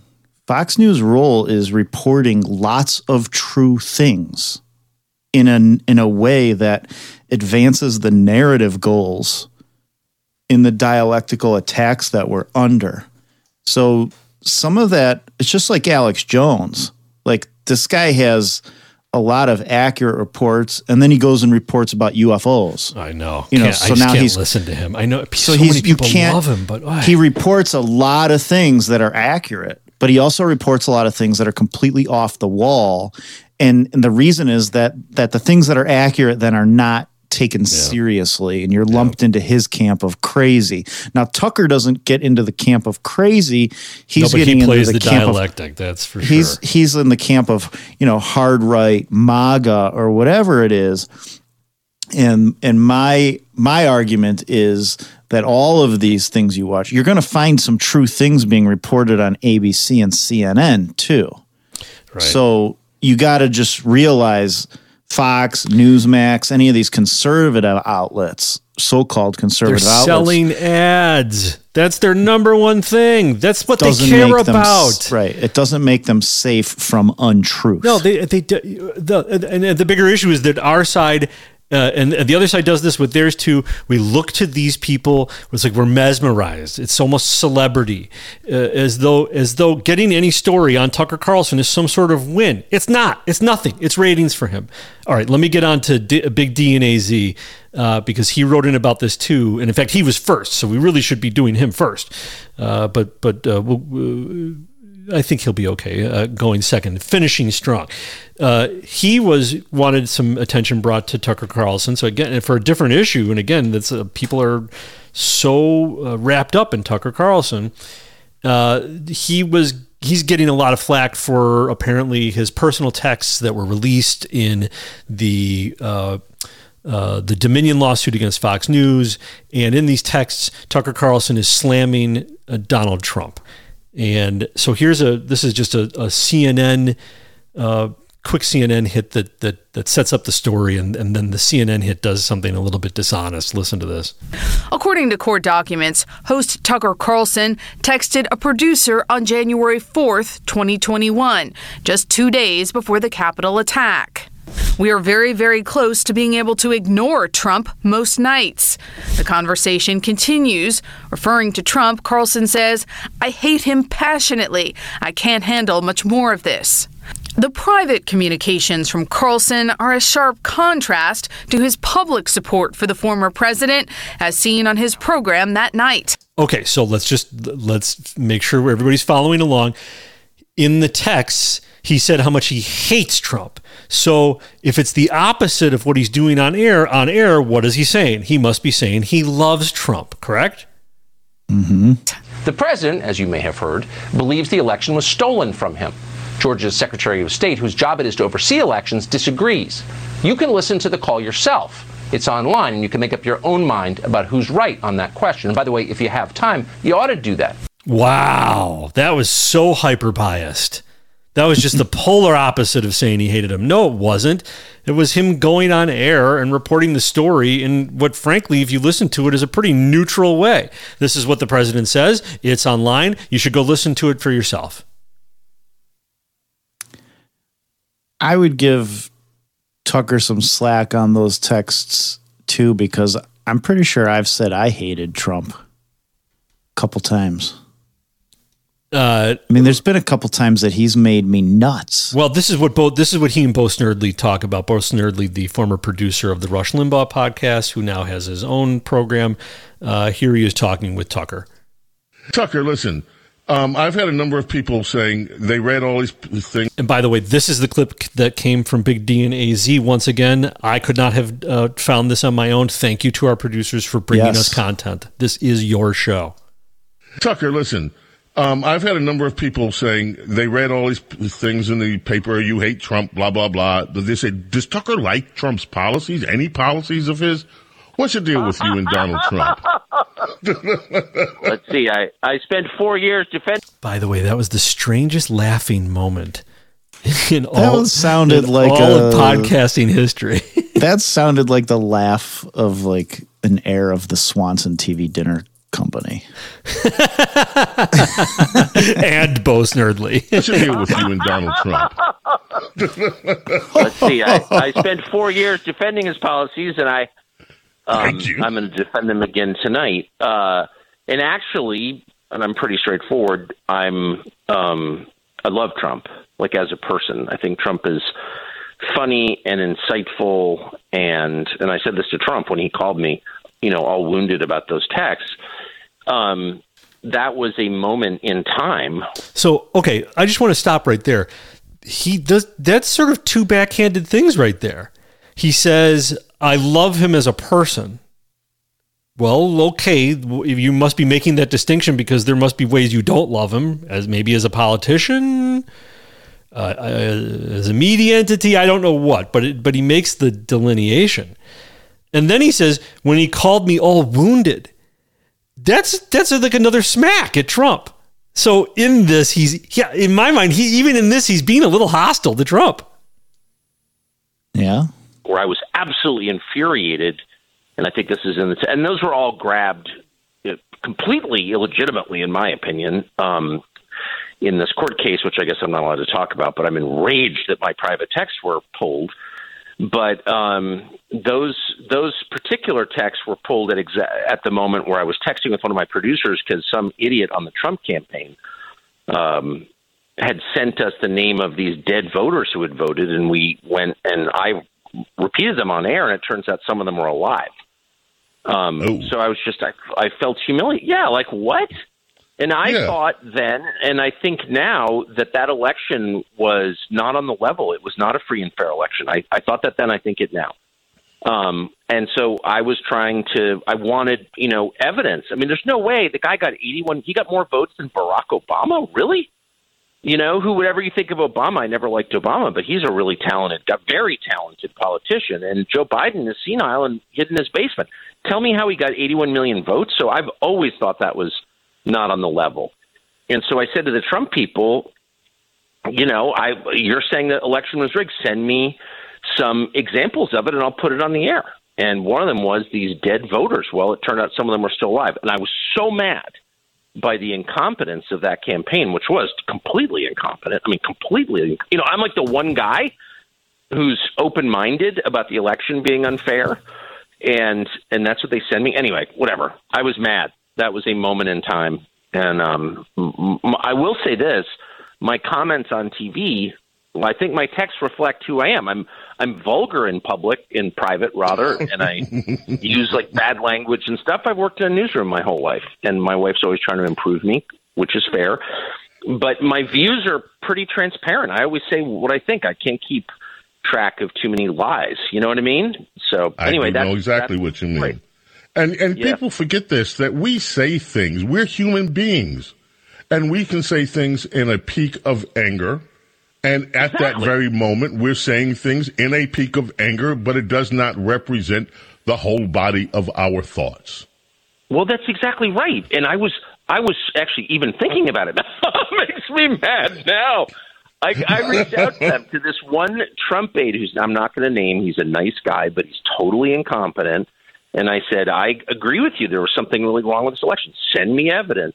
And then to have the voters call in and be like, no, I'm still alive. I mean, it was like, I was so embarrassed and mad. Right. But I can't stand getting the facts wrong. There's no excuse for that. And we got it wrong. And by the way, I guess I should have checked to see that those voters were actually dead. And I didn't. And I took this staffer's word for it. And now that I'm saying it out loud, I mean, that's my fault. But at the time, I was blaming the Trump campaign, and I was just livid.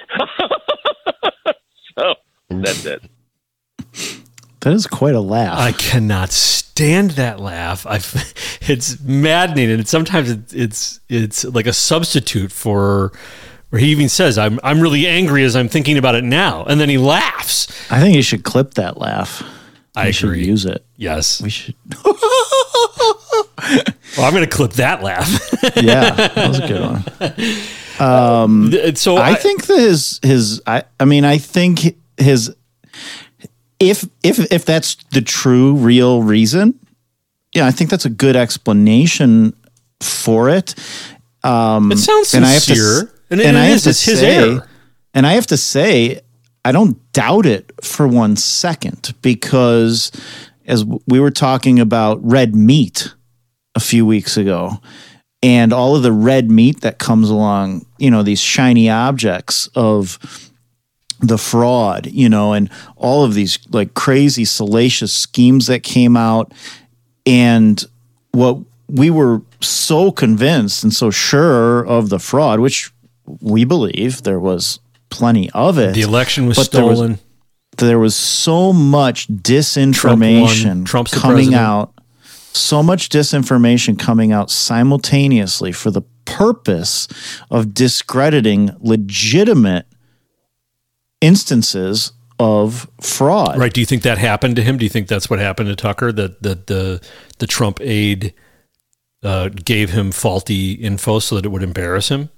I don't think the Trump aide did it on purpose. I think the Trump aide had bad info and passed it on. Right. Somebody slipped it into the stream. Right. Just like people who watch 2,000 Mules and then go, talk about 2,000 Mules as being like this end all be all of how the fraud occurred. And so much of that movie has been proven inaccurate and wrong. But Tucker, this had to have been tough for Tucker to admit, because, Tucker's not like us, two guys trying to put on this whole show all by themselves. He's got a whole team. He's got producers. They really dropped the ball, not vetting this themselves.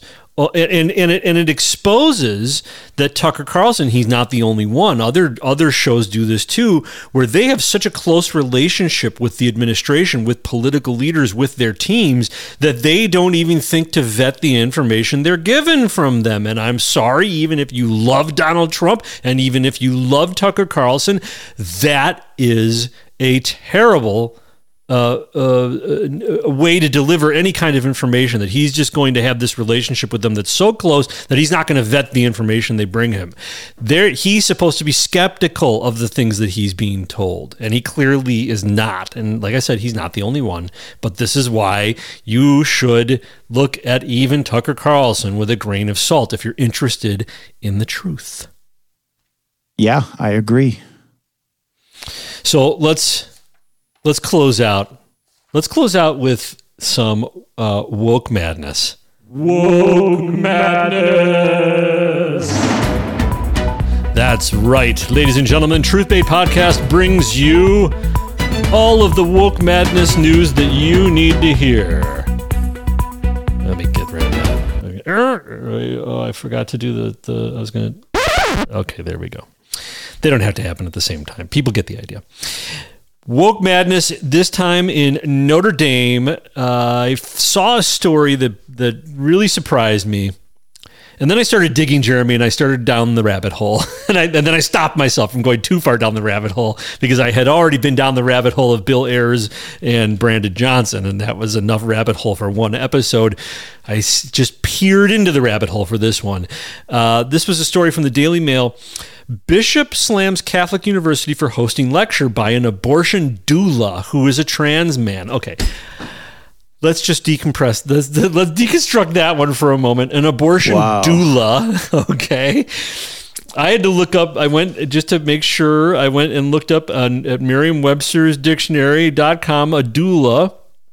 is a person trained to provide advice, information, emotional support, and physical comfort to a mother before, during, and just after childbirth. I do not know how you mix the word doula and abortion together, but I can only assume they believe that delivering your dead baby is the same as delivering your live baby. I guess I could see it if you have a stillbirth. Let's suppose you didn't abort your baby, but it was stillborn.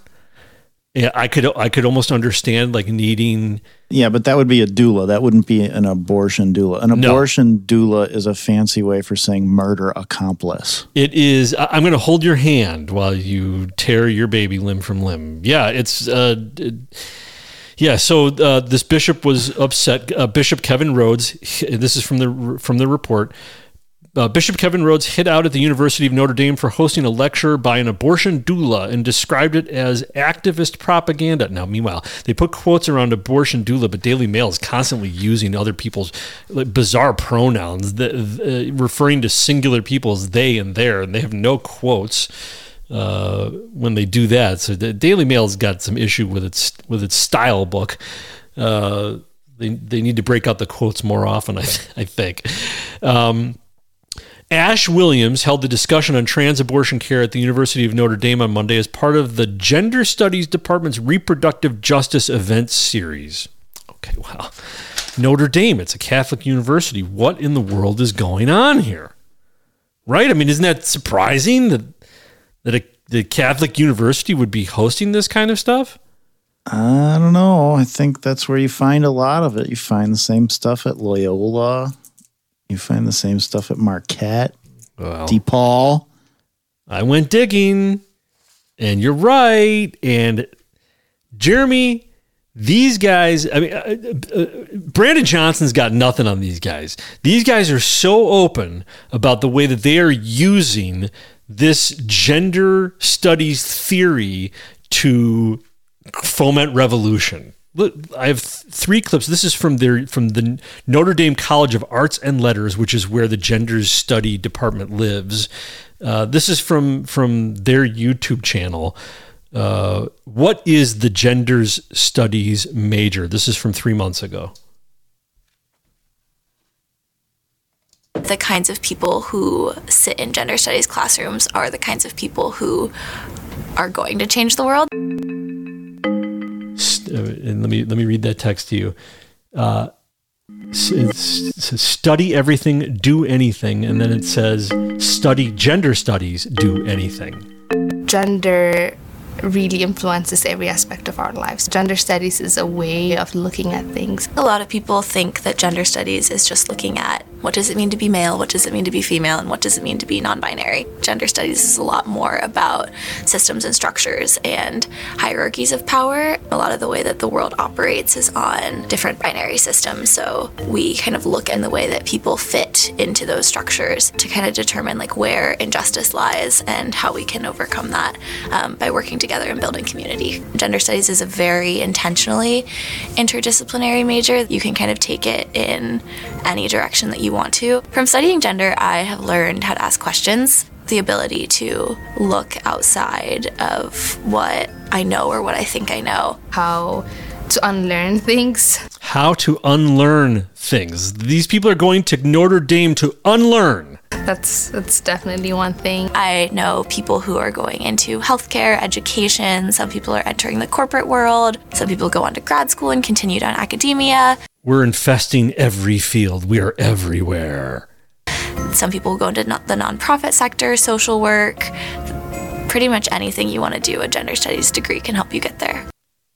Because it means nothing. And it's just a way for us to inject critical theory into every aspect of life. Here's from the same YouTube channel. This is called Walk the Walk Week with Barbara Green, Director of Gender Studies and English. She's Director of Gender Studies and English, because those cross over, obviously. This was posted 1 month ago. The Gender Studies program serves the university's mission to advance racial justice primarily through our programming and teaching.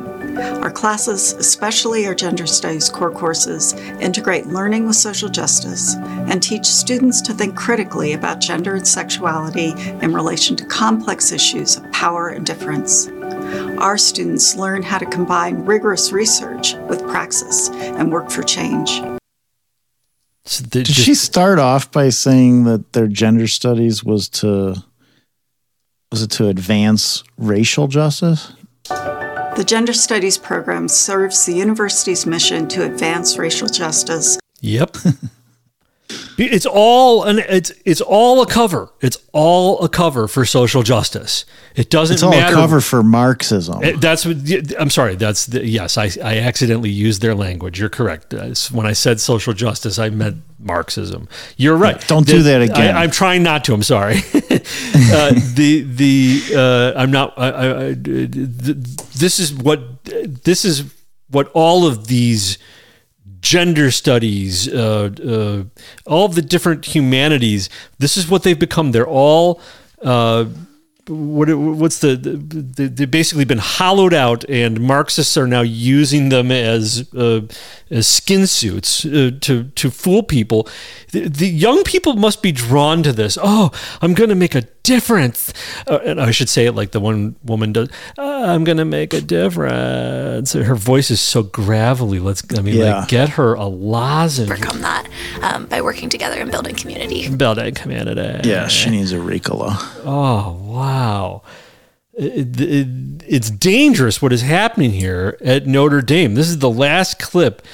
And just to show you, and this is what you were saying, how long this has been going on. The first two clips just came out, like I said, 3 months ago and 1 month ago. This is from 8 years ago. Notre Dame College of Arts and Letters YouTube channel, student profile, Natalie Perez. My name's Natalie Perez, and I'm from Providence, Rhode Island. I had no clue that I was going to be a gender studies major. At the end of my freshman year, I decided to take Intro to Gender Studies just kind of as an elective, but I was immediately hooked. The gender constructs that our society has built are limiting. We live in a culture that's very permissive about these stereotypes, about these cultural norms, and I don't think it's okay to sit back and accept things for the way they are. Gender studies affects every part of life, politics, our social lives, the kind of cultures that we're building. I'm taking a class called Schooling Masculinities. It's taught by Kevin Burke, and this class focuses on how masculinity is developed within the schooling system specifically. So what do teachers say to elementary school kids that teach them the differences between the genders? Kevin really challenges us to think about the little things that slipped past us when we were kids. Little things like, what kinds of things were you expected to do at recess? What kind of clothes were you expected to wear? It's interesting now to look back on it with a critical eye, especially through a gender studies lens, and see what kind of formation that was really making happen. I remember the swings, because the swings would swing back and forth in a straight line. It was propagandizing me to be straight. Don't be gay. Don't be straight. Go in a straight line. And then I remember that I would get on the merry-go-round thing. You get on and it would spin in a circle, and that wasn't straight at all. And that was like propagandizing to me to be gay. And, oh my gosh, all the signals I was getting on the playground. All I was getting on the playground, I don't know about you, was whether or not I was going to be picked for the team. I mean, that was it. Was I going to be playing kickball that day, or was I going to be watching other kids play kickball that day? Sometimes people made fun of my shoes. Obviously, to reinforce a gender norm. These people are nuts. So I was wearing pink shoes. On masculinity, specifically in college males. I'm trying to look at what happens when listen to that again. Hang on. Critical eye, especially through a gender studies lens, and see what kind of formation that was really making happen. I'm writing a thesis on masculinity, specifically in college males. She's writing her thesis on masculinity. Men may not have an opinion on abortion, but she is going to write an entire thesis on masculinity. Sounds like she could be Brandon Johnson's vice presidential running mate. Oh, yeah. Well, it sounds like she's got daddy issues is what it sounds like. I'm trying to look at what happens when a big group of guys gets together, how that affects how they interact with each other, how they interact with women, and how that affects their developing masculinity. I'm really glad I became a gender studies major. Notre Dame. Yeah. Send your kids to Notre Dame, everybody. I know it's that season. It's college season. That's a good idea. And if they graduate from Chicago public schools, deserving but have never receiving of an F from Brandon Johnson, they could get a full ride at Notre Dame. Yeah, and only be $40,000 in debt. That's the full ride at Notre Dame. Wow, what a show. Very radical all the way through, Jeremy. Yeah, everybody enjoy your weekend after that. Very big thanks to, first of all, to all of our listeners, even our non-active listeners, but also to our active listeners, to our producers, Big D and AZ, cruise director Barb, Dan in Wisconsin. Is Dan in Wisconsin? Where's Dan? Dan King from Janesville, Wisconsin. There you go. Thank you, Dan King in Janesville, Wisconsin. Everybody who wrote in, it makes the show better, and it is your show. I really hope that they loved the Tucker Carlson segment. That was the ultimate ode to our producers. You and I would not have covered that on our own, but this is what our producers wanted. So I think we should just do a podcast about Tucker. If that's what our producers want, let's do it. We are here for our producers. We're not doing that before the pay button is set up. Then we will be earning the money. Well, thank you, everybody. Have a great weekend and avoid the clickbait. Only stay tuned in to the truth bait. Although that destroys my sign-off line, doesn't it? I'm saying avoid the clickbait, but then go and now back into the sea of clickbait with you all. It's not going to work. No, you really botched that one. All right. And now, back into the sea of clickbait with you all. We'll see you Tuesdays and Fridays. That's right, I forgot! Oh my...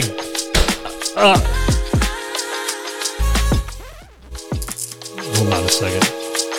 I can't do it. There we go. Just in the nick of time. That was just in the nick of time. All right, ladies and gentlemen, make sure to tune in every single Tuesday and Friday without fail. To the best of our ability. And now, back into the sea of clickbait with you all.